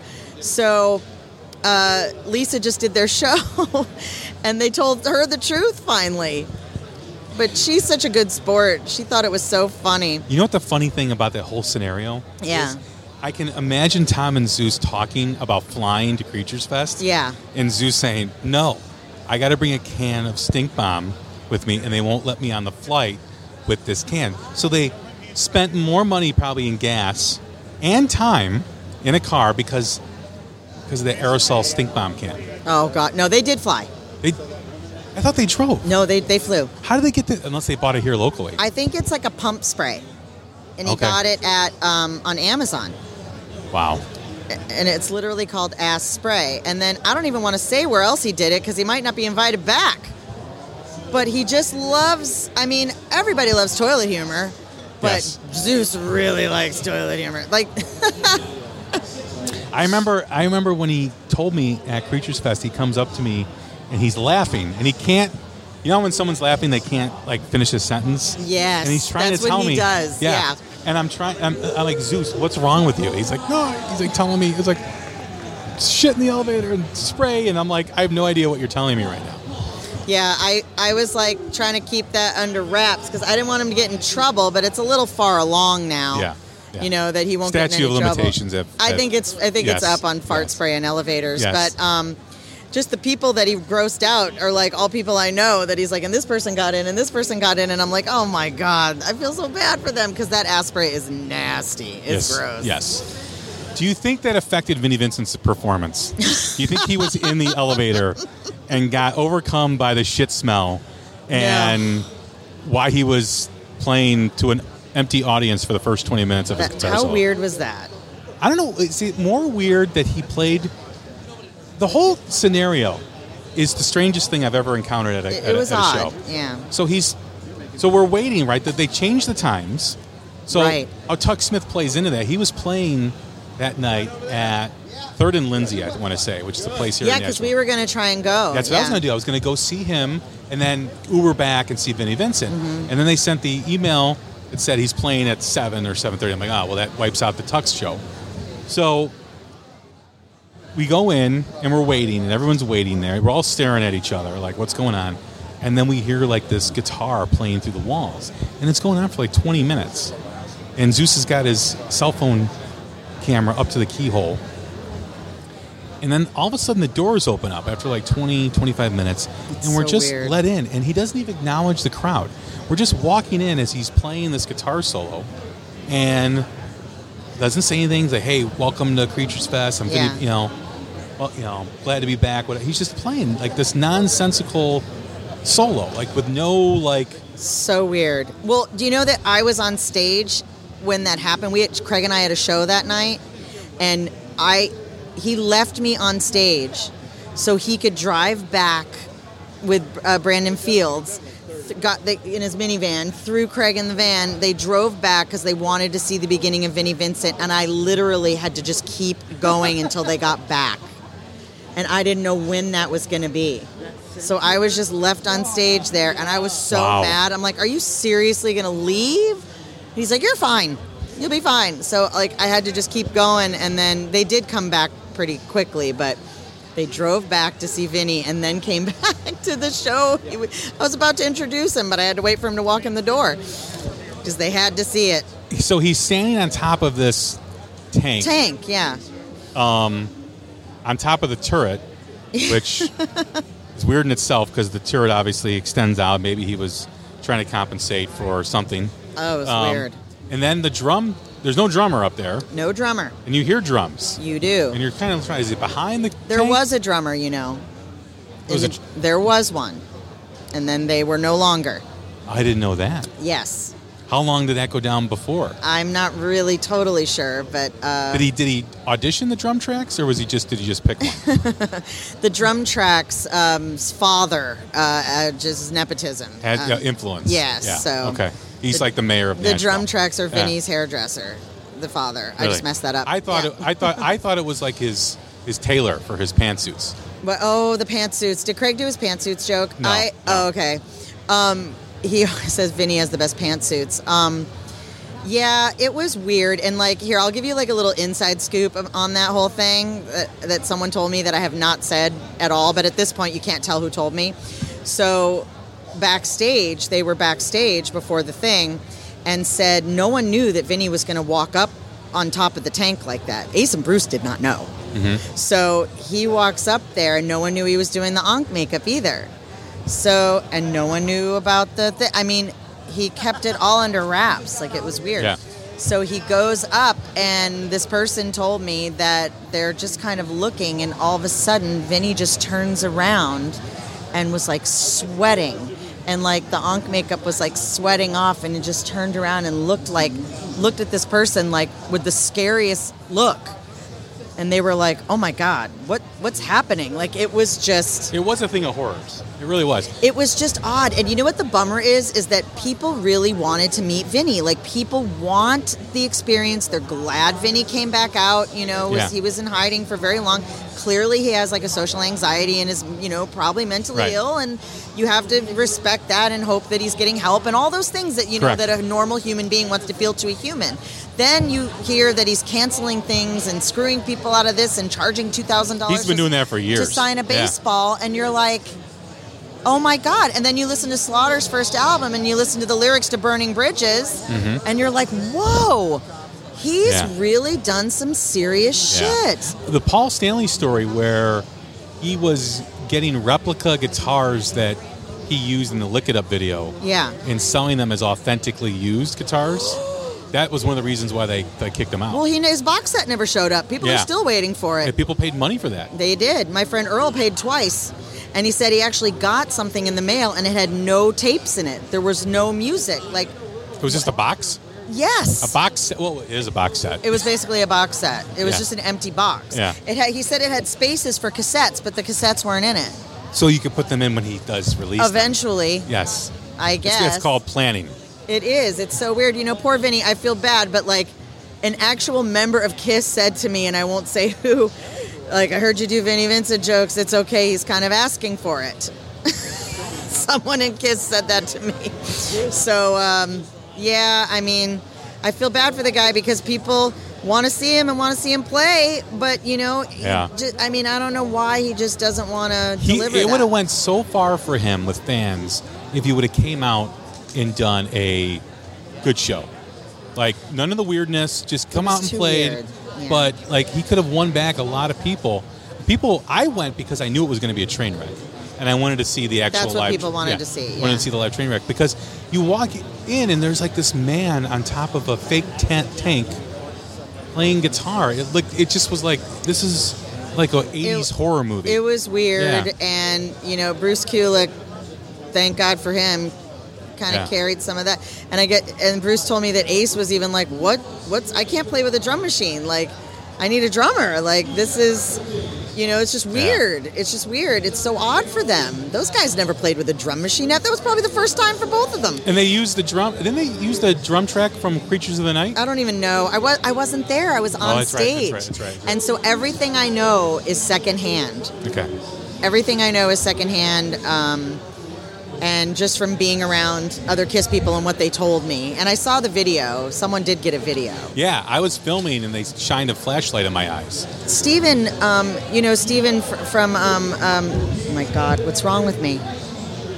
From Grown Up Rock? Thank you. Yeah. Grown Up Rock. Someone slapped his phone out of his hands. Slapped it out of his hands. I'm like, whoa. There was no sign that said you couldn't film anywhere. Well, because I'm sure that Vinny told them that 3 seconds before, and that's probably why the doors hadn't opened yet. because I mean, I think he was so high maintenance and so difficult. You know, like, sorry, but we should all be grateful to be working. This business is hard, you know, and I'm not comparing myself to a musician, you know, who was a rock star, who's played in, you know, 2 monster bands, you know, and done all the written hit songs. I'm not that, but we should all be grateful to be still working and that we're able to do this, you know, because it's hard to keep moving. It's hard to keep going. It is. You know, and that's kind of like the amazing thing about Kiss is they had their top of the mountain moment. You know, it's from 76 to 79, basically. Right. Maybe 75 to 79. And then they faltered. They made some poor decisions. And then they never got back to that height that they had. But they were pretty relevant again. They're still relevant. Yeah. Everyone knows who I mean when I say Kiss. They know exactly who I mean. Because there's the music business is known for just discarding people. They are. And never hearing from them again. That's right. You got to reinvent yourself over and over and over and over again. Yeah. It was just a surreal weekend. I never knew Kiss had that many shirts. I'm wearing one now. But just like my favorite one, I was just telling the story. There was a guy in a golf shirt that had a golf shirt Love Gun shirt, which I never knew was possible. And That's funny. He had leather pants. Yeah. And he had the Paul Stanley platform boots on. Oh, I love it. I'm It's like, great. He made that decision to leave the house that day. He did. You know, and that's what I love about Kiss fans. It's They're like great. you just come one, come all. We're all accepting. I know Tom and Zeus have their opinions about some of the Kiss fans. Oh yeah. We're not going to use that word, fellas. But it's funny because some of the bands, they listen to them. I keep telling them. I go, guys, so-and-so just listened to your show and you said that, and they're like, really? I'm like, yes. So just be careful what you say about so-and-so. Yeah. You know? Yeah. So, because they listen. And then here we are at Bruce Kulick's roast on New Year's Eve, and Brent Fitz had Kiss Tard. Brent Fitz was quoting them. And I'm like, oh my God, this is too funny. So, you know, you never know who's listening a lot. No, you don't. You really don't. So it's like, you know, we should all be kind anyway, but Vinny's not listening. I feel bad for the guy. I just hope he gets some help, you know, just to figure things out and just like stop taking advantage grotesquely of the fans. It's grotesque. It's almost like self-sabotage. Well, I mean, Kiss kind of does it too, but Kiss has given us something back. Yeah. Yeah. You know, Vinny's standing on a tank, melting makeup and playing in a pantsuit. Right. Yeah. It's so weird. And like, I've been doing a joke, like just to this crowd, where I talk about like loving Paul Stanley, and there's Tyson Leslie, and the King of Rare Hair, and he can play every single instrument. He's like the most amazing musician. The flutophone too. Do you know who he is? Yeah, I know. Yeah. Oh my God. He's amazing. It's my favorite. Yeah. Okay. So anyway, you were there last night. You know Yeah. Tyson. Okay. So the joke is that I love Paul Stanley, and sometimes when my husband and I have sex, I pretend he's Paul Stanley, but that's okay because he likes to pretend that I'm Vinnie Vincent. And then I used to have this different tag, but now I say, because he likes to do it with the lights on, standing on a tank. And so I did that joke the other night, and the only people that got it were Matt and Bobby from Kiss Room, and then Ryan and Jeremy from Ace's band were there. Yeah. And Brandon Cook from Black and Blue. They're the only people in the room that got the joke, and I didn't care. I told it anyway. That is awesome. Because I remember getting Vinny's autograph when the debut Vinnie Vincent Invasion album came out at Rolling Stone Records in Chicago. Yeah. I made my mother take me. I was like 11. Yeah. And he walked out in full makeup, like the old Slaughter videos. Yeah. And my mom was like, Is he I didn't know she was a woman. I go, no, that's Vinnie Vincent. Yeah. Vinny. She's like, oh my God. You know, so Vinny's got an interesting, he's a great musician, and I really wish he would do the right thing and make music and win back the fans, but I don't know if that's possible at this point. Because people have become very unforgiving in this generation. They do, and because look what we do. We travel, we spend our hard-earned money, we show up to everything. We're there for you. Yeah. You know, so you got to be there for us. You know, like that's what I feel about, hi Kelly. That's what I feel about. Yay, she's a big Kiss fan. Yeah. And we met on the Kiss cruise. And like if you work hard and you give something back, like, you know, that's what I do with my comedy. Like if I'm doing a Kiss event, I'm gonna have Kiss jokes. I'm gonna have new ones next time I see you. You know, and like for Monsters of Rock, I have to have a whole new set this year, and I'm gonna work on that. Not like people care about me, I'm nobody, but I work my butt off to give that back. Yeah, I mean, you're gonna pay to come to my show, I'm gonna give you something. I do the same thing with the podcast. I have no illusions. I'm a very small piece in a very small piece. Well, you had me on, Jay, so I think you lost a lot of listeners right now. If you're about to shut it off, please come back. I apologize. Anyway.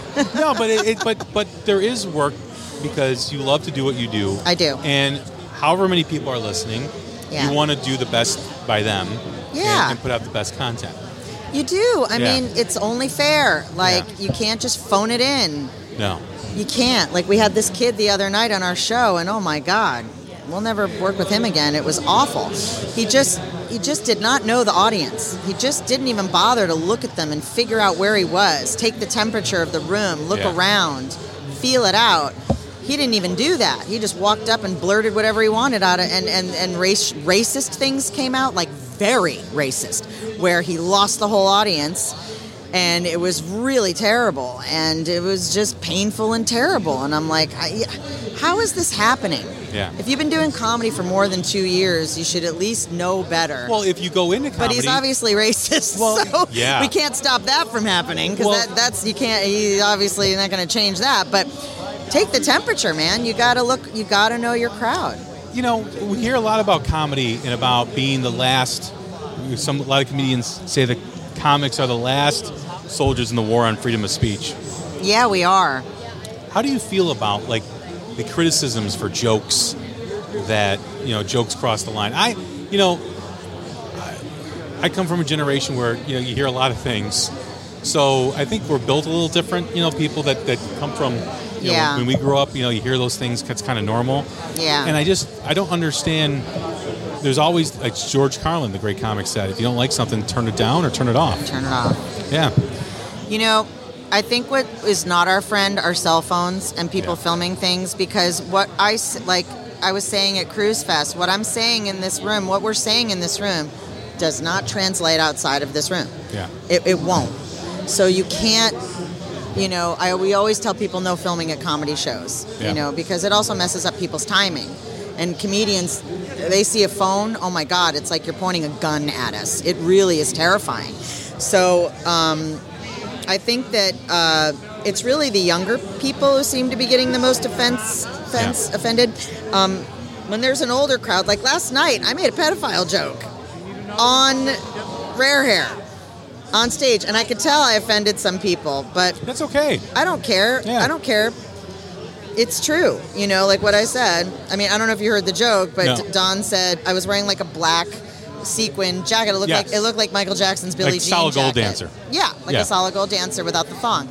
And Don goes, and we kind of planned this before, but Don's like, look at Courtney's jacket, it's so sparkly, she's probably blinding people. I did hear that. In the front row, and I said, I know, I look like the mother of one of Michael Jackson's victims, and I stole this from his closet.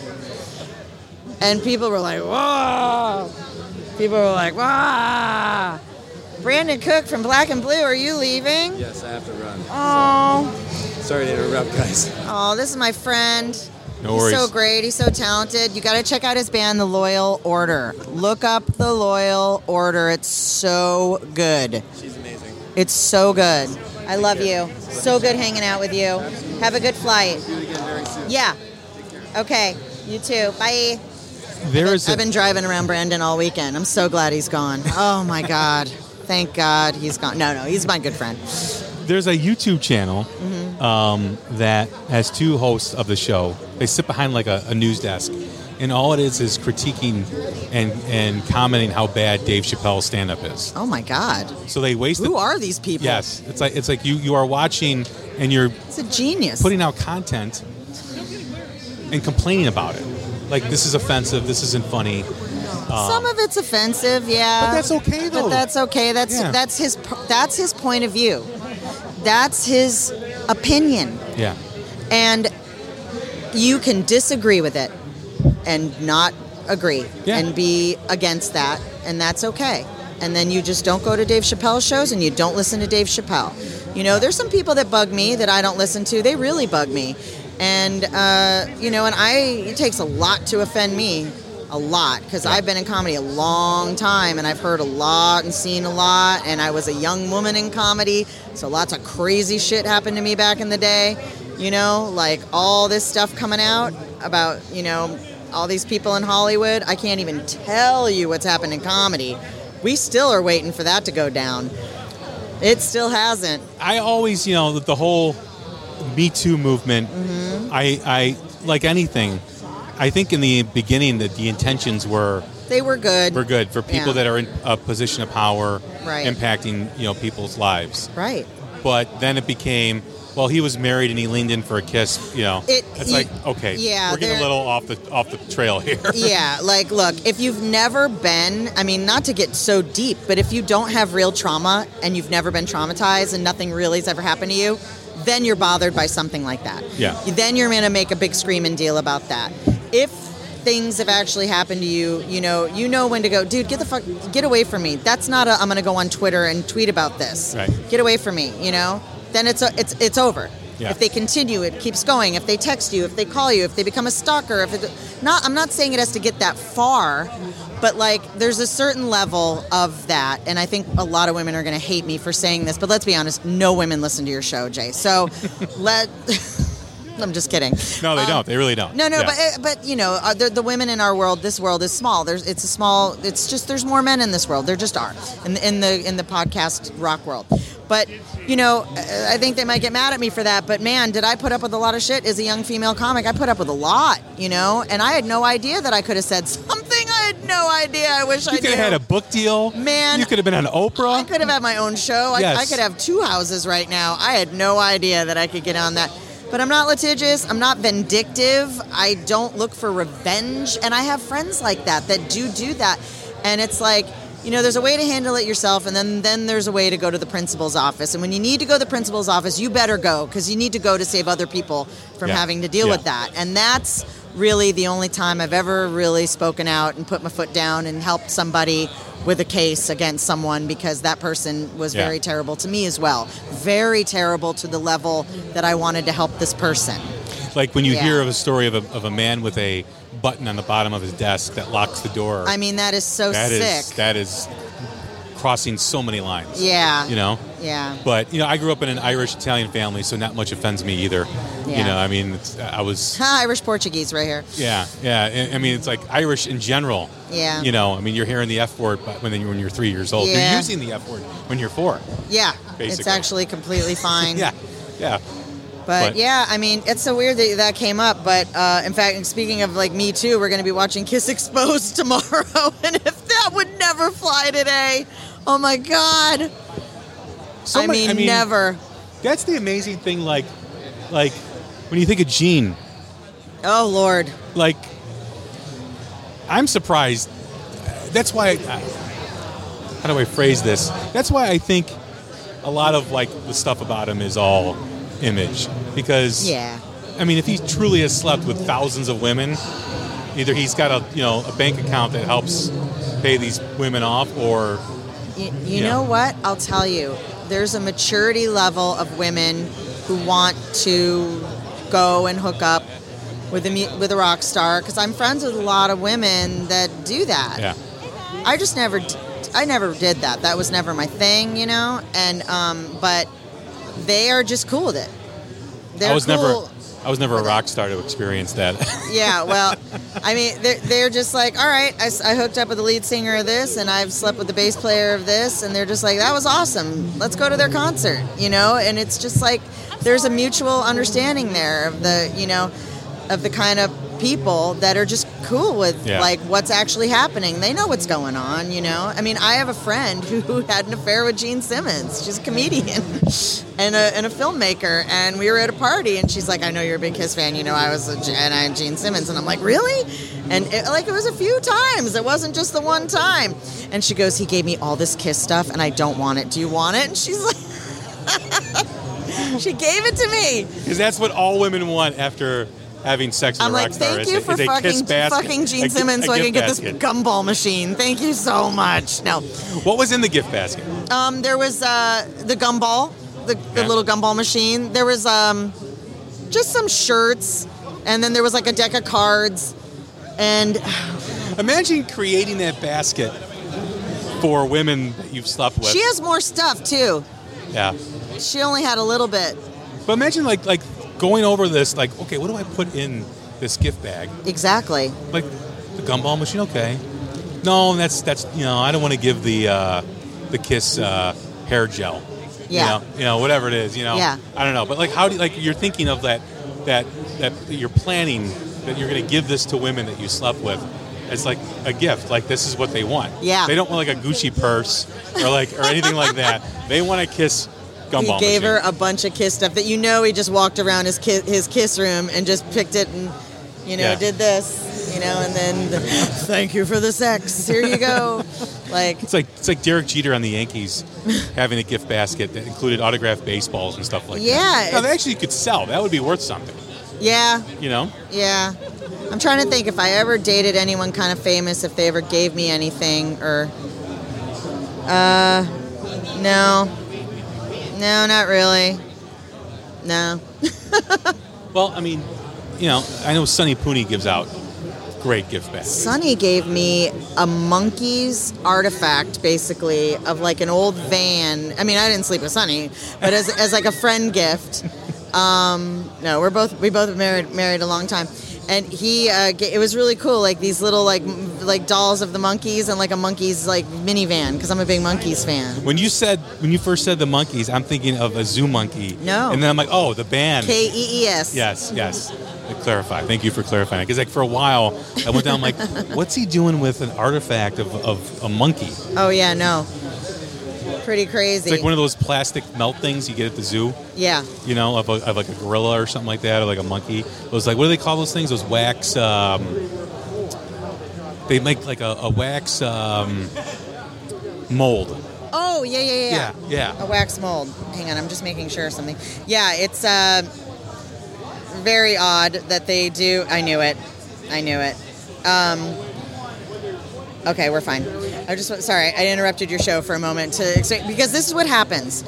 All the guys, they text me, where do I go? Where is this? Where is this? I'm like, I don't know. There's 400 volunteers here. Ask them. Yeah. Why are you asking me? It's like, where do I go? Where do I do this? I mean, it's just so funny.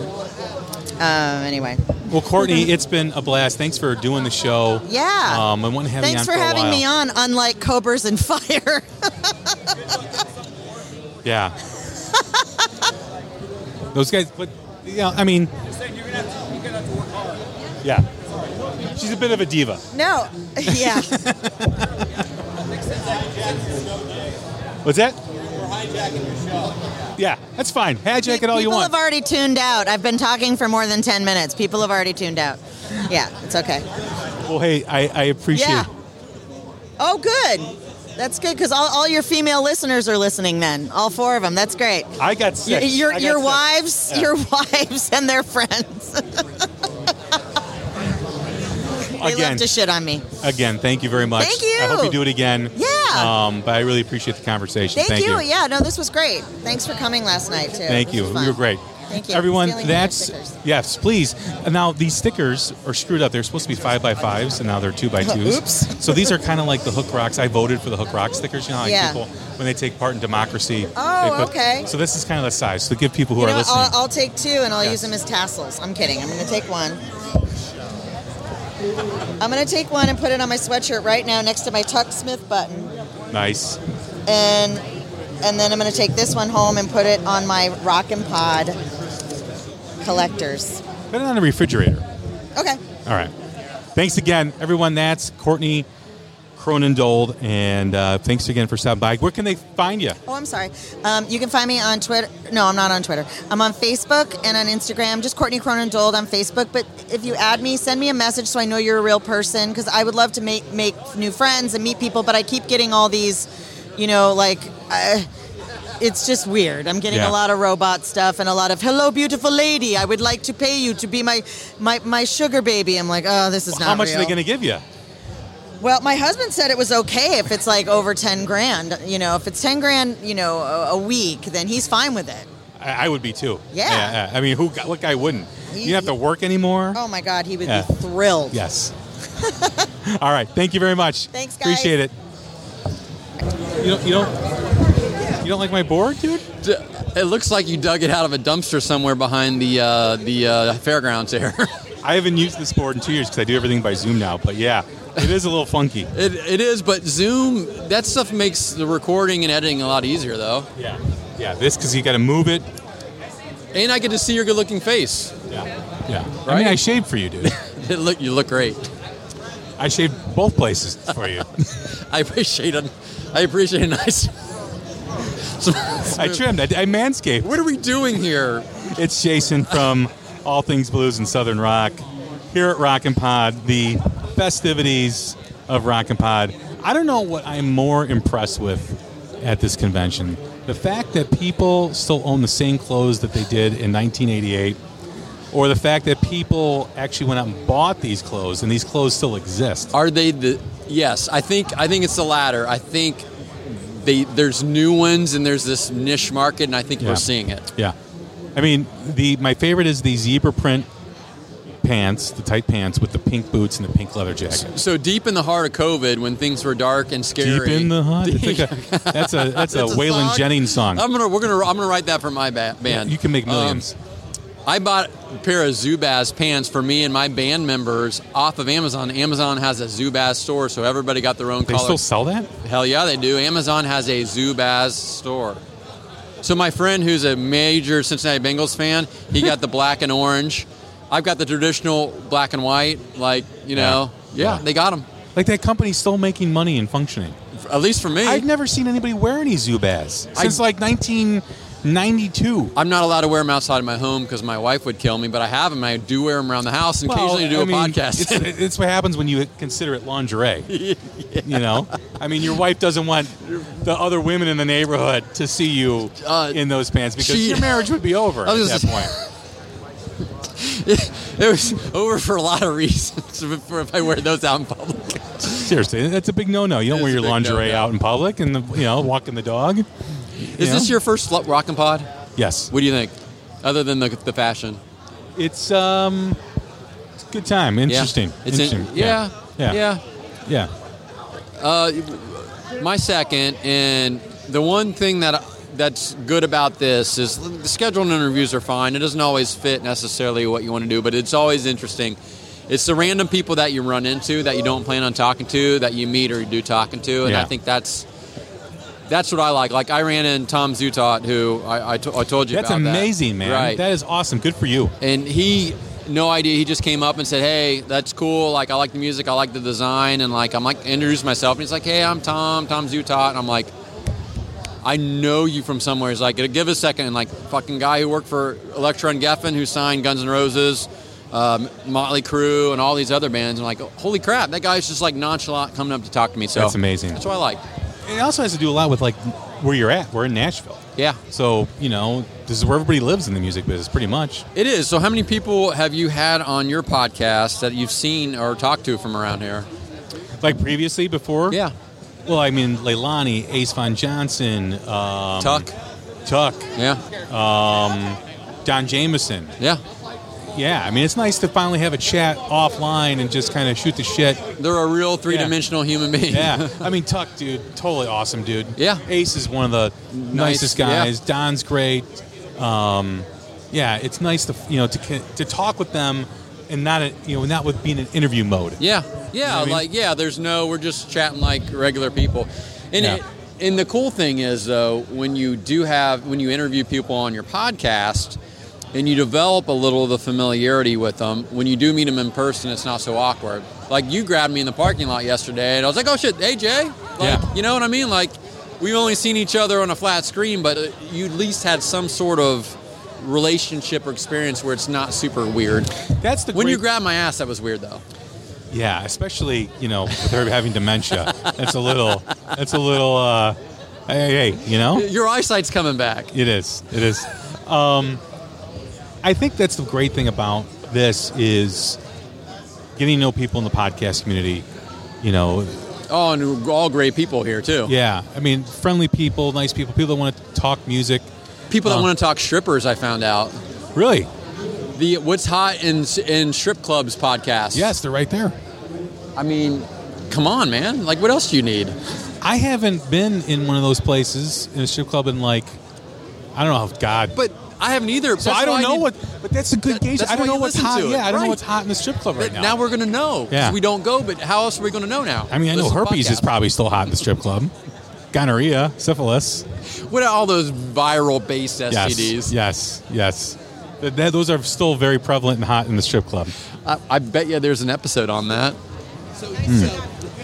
I'm going to have to look through the library. Yeah.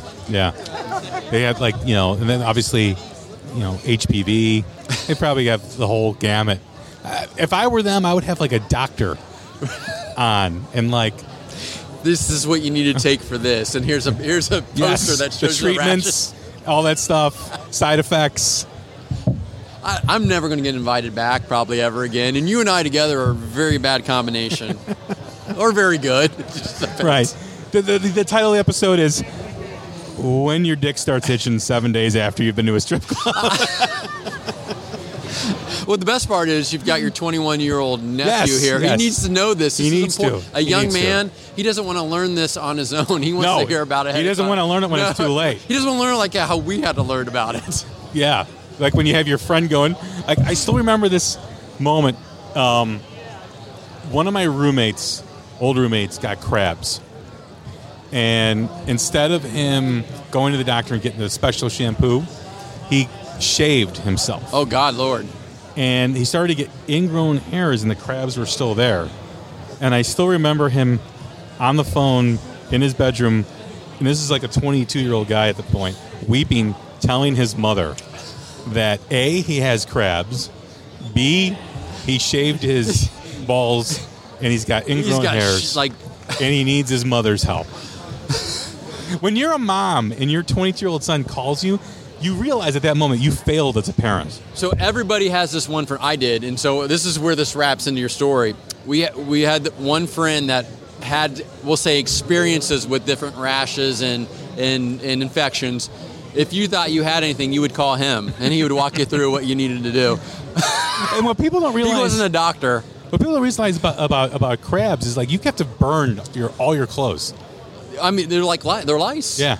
They're lice. In fact, you can't wear anything in your room, in your confines, the rest of your life. This is the most random rat. Well, hey, I mean, we've talked about wrestling movies and Roadhouse. Now we're talking about crabs and STDs that are hot in the strip club. So, Billy, do you like movies about gladiators? You're never going to be able to have me back on your podcast. You know that, come on, it's the most random stuff. Yes. Random Thoughts by Jason and Jay.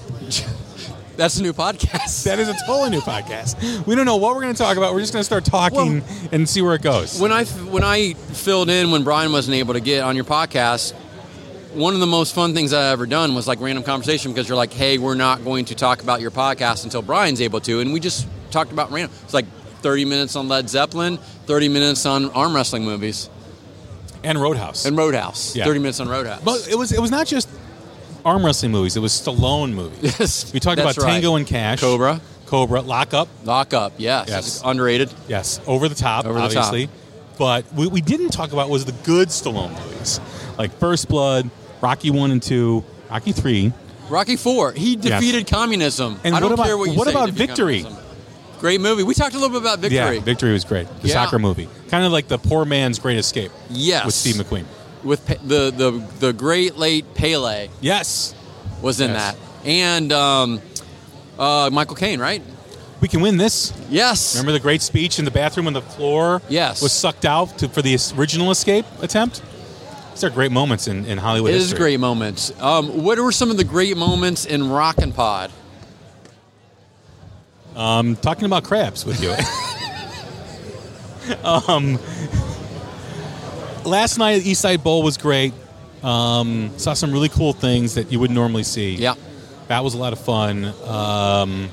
Just hanging out, talking with fellow podcasters, man. Yeah. The interviews, sitting. I was just talking with Ricky Rackman and Ace over by Ricky's table, showing him pictures of my son last night at the Battle of the Bands. Oh, nice. How'd he do? He said that they were the best one. Yeah. So I got to hear more. I briefly spoke to him today. Is he playing a Les Paul? Les Paul, and he got an SG for Christmas. Oh, yeah, that's right. I think Yeah. Yeah. So, Yeah, he's Why don't you go to the Gibson garage, take your nephew, and go buy your son like a shirt or something from there? I already did last time. I was Okay. there. Can't Get him spoil. another one. Get him a Kramer shirt. I got a hot pink Kramer shirt from the Gibson garage yesterday. You're telling people that? I should have wore it. You would have here. matched the girl I with would the have zebra matched pants. a lot of people here. You would have been there, man. You just put a wig on? You've worn a wig before. Of course. Yes, of course, multiple times. What kind of wig do you use? I have a blonde mullet with big feathered. Dude, that gets you a lot of ladies. That's got to get you a lot No, of ladies. my wife is 1,000,000% horrified by it, and I will bring up a picture. And boys, that was from a Halloween show 2 years ago when we dressed up for the Halloween show. I don't know if that's you trying to be Joe Dirt or No. if that's a raccoon on your head. Yeah, it's something. I could have worn that today, and nobody would even batted an eye at me. I would have fit. I would have fit right in. No. Yeah, I mean that, and then my favorite, I saw someone today. You remember when they had the T-shirts that under the armpit was torn all the way to the bottom of the shirt? So, like, I haven't seen that shirt since, like, 1990. And somebody was walking around with that shirt on, like that style. How is there not a clothing booth here that has that kind of stuff that we're seeing? Like, Zubaz should freaking be here. Should they? Yes, they should. They would get some sales. Do we want them to have sales? Do we want people walking I would around talk with Zubaz? you to get Zubaz. I am not getting Zubaz. I would walk you over there and we'd get Zubaz together. Well, I'll tell you a story. When I was younger, I stayed overnight at a friend's house and I was really drunk. Remember, your nephew is next to you, so be careful. My clothes were not wearable the next morning, so I wore his Zubaz pants and a Michael Bolton T-shirt. So what Did you hear what I just said? Yes, Did you hear Michael Bolton. Michael Zubaz. Bolton Soul Provider T-shirt. That's the whitest kid probably has ever existed. There's none more whiter Zubaz and Michael Bolton. I'm surprised he didn't spontaneously combust out of the sheer white heat of that outfit. That outfit was just horrendous. It was the purple, pink, and white. It's the most pink, and white Zubaz. It's the most suburban white thing I think I could possibly ever wear. If you had a members only jacket on, that's the only way it would have. I had a members only jacket. Remember members only jacket with the black Reeboks? Remember the IOU sweatshirts? Yes. Bum equipment. Yes. Body glove. Yeah. Bad stuff. Bugle Boy jeans. Ooh. What we're telling everybody here, if anybody's still listening at this point, is this is like a step back to the past a little bit. Yes. An unfortunate setback. We're reminiscing on shitty stuff. Sometimes progress is good. It's progress for a reason. Think about how far we've come along in society. And you want Zubaz to still sell their product. Well, I think there's still a market for it. Very small. Very small. But how many people are in this arena thing that we're in? Have Zubaz? Or would wear Zubaz pants? I think there's what? About 7%. Yeah, but how many people are here? In total, in percentage versus the whole world population? No, versus this Rockin' Podcast Convention Center that are here right now. Let's correlate this to sales, 7%. I actually think it's 20%, not 7. Look at that. Yep. Zubaz. She would wear Zubaz. But what is she... God, she's got like a beret on, a furry red beret. And like a Peg Bundy skirt. Is that a raspberry beret? Ooh. Look at that. Hey, well, you got to go interview Leilani. I do. She's the best. Thanks for having me on. Hey, man. Good seeing you. Safe travels back. Nice to see you in person. Yes. You're definitely not as ugly as you are on a computer screen. Well, thank you. It's the filter. It's the filter I use. But you're not wearing an eye patch. I was disappointed. No, totally. All right, man. Thanks, Jay. Thank you. Bye. Look at this. We got Sonny Pooney from every podcast in the world on our show. How many podcasts are you on now? I don't know, like 6. Dude, these 1x1 stickers are pretty cool. They're 2x2s, man. They're 2x2s. These are like the test. I opened up the box this morning. I didn't know they screwed up. So when I opened up the box, I had to make a conscious decision whether this is going to affect my whole day or just say, fuck it, let's go. And I said, fuck it, let's go.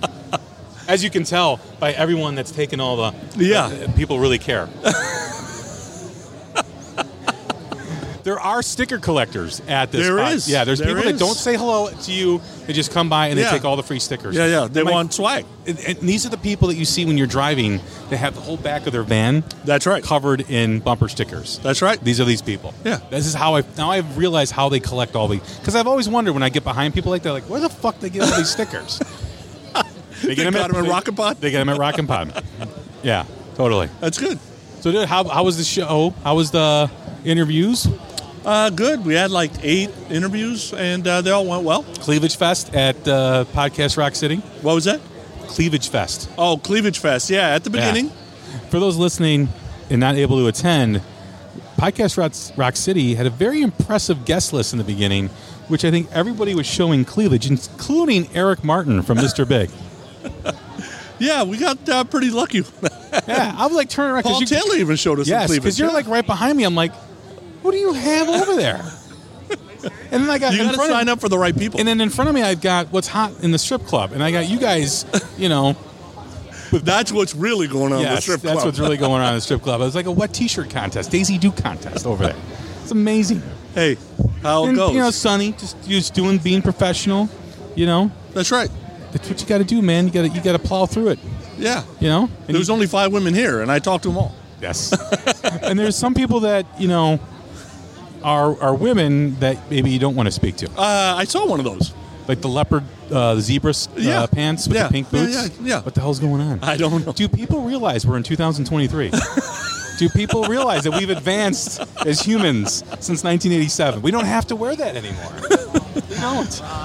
And then save it for this. Yes. Well, then you got Brad from Slamfest, who I swear, his body is a vending machine that produces beer. That's right. Anytime you talk to him, he's just pulling out and a koozie. He's got beer and koozies for everybody. It's amazing. He was saying there was people putting beer in his cooler.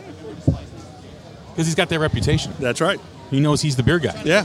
He was, in a previous life, a beer vendor at Wrigley Field. Or maybe, in his case, because he's from Michigan, Tiger Stadium. Yeah. And then he became a podcaster, but he still has that beer. How many beers does that guy have in his house right now? Does he have a separate fridge for his beer? I'm thinking that's, what's the beer, what's the alcohol company? Drizzly. Drizzly comes by the house, 3 times a week. Yeah. I mean, he's just walking around. He doesn't even have a backpack. He's just like, out of nowhere, he produces a beer. And a koozie, a Slamfest koozie. It's amazing. How'd your interviews go today? They went good, man. I did Tuck Smith, who was amazing.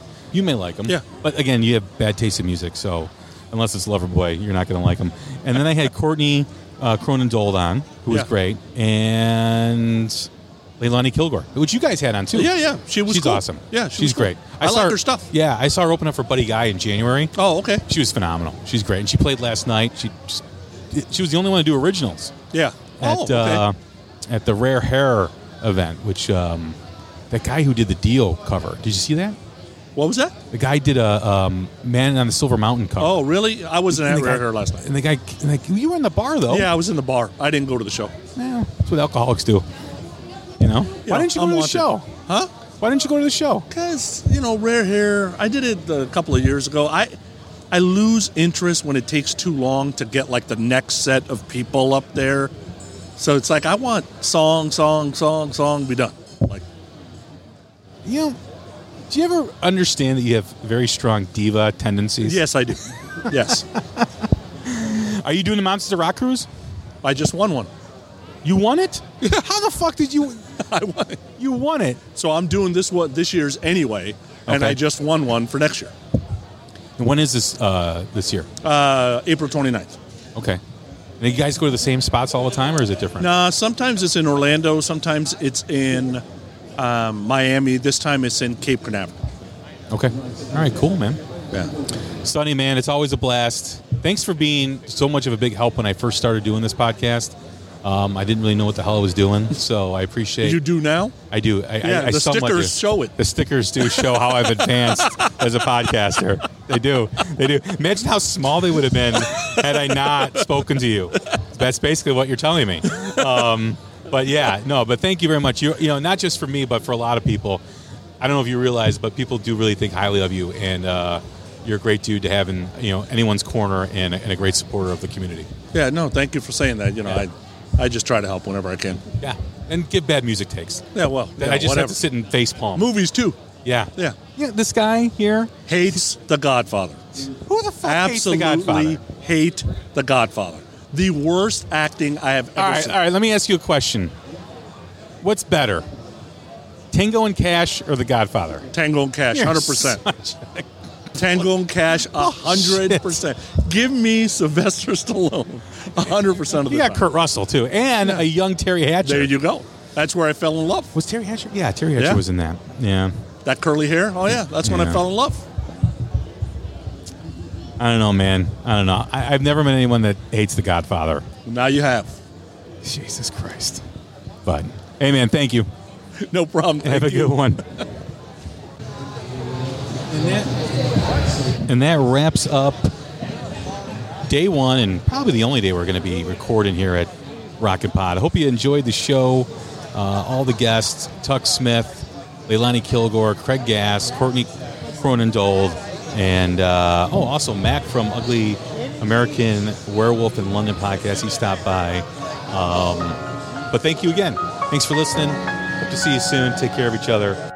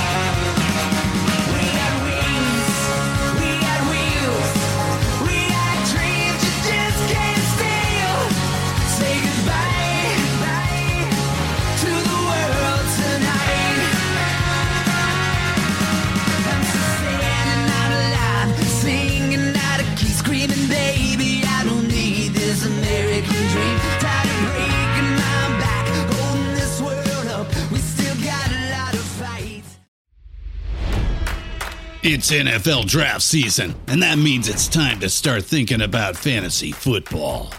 FantasyPoints.com features industry-leading experts and prognosticators using proprietary hand-charted data to help you score more fantasy points. FantasyPoints.com is the place to go for whatever kind of fantasy football you play. Whether you play fantasy football, daily fantasy sports, or do a little bit of everything, Fantasy Points has the meticulously researched content to guide you to victory. And why wait for the fall? Fantasy Points also covers the new spring football league, the UFL. Join the guru, John Hansen, Scott Barrett, Joe Dolan, and other massive names in the fantasy football universe with an exclusive offer. Use code Pantheon for 15% off any Fantasy Points package, including the all-in package, with access to every article, tool, and data nugget that Fantasy Points has to offer. That's FantasyPoints.com and code Pantheon for 15% off at Fantasy Points. FantasyPoints.com, code Pantheon. Score more fantasy points.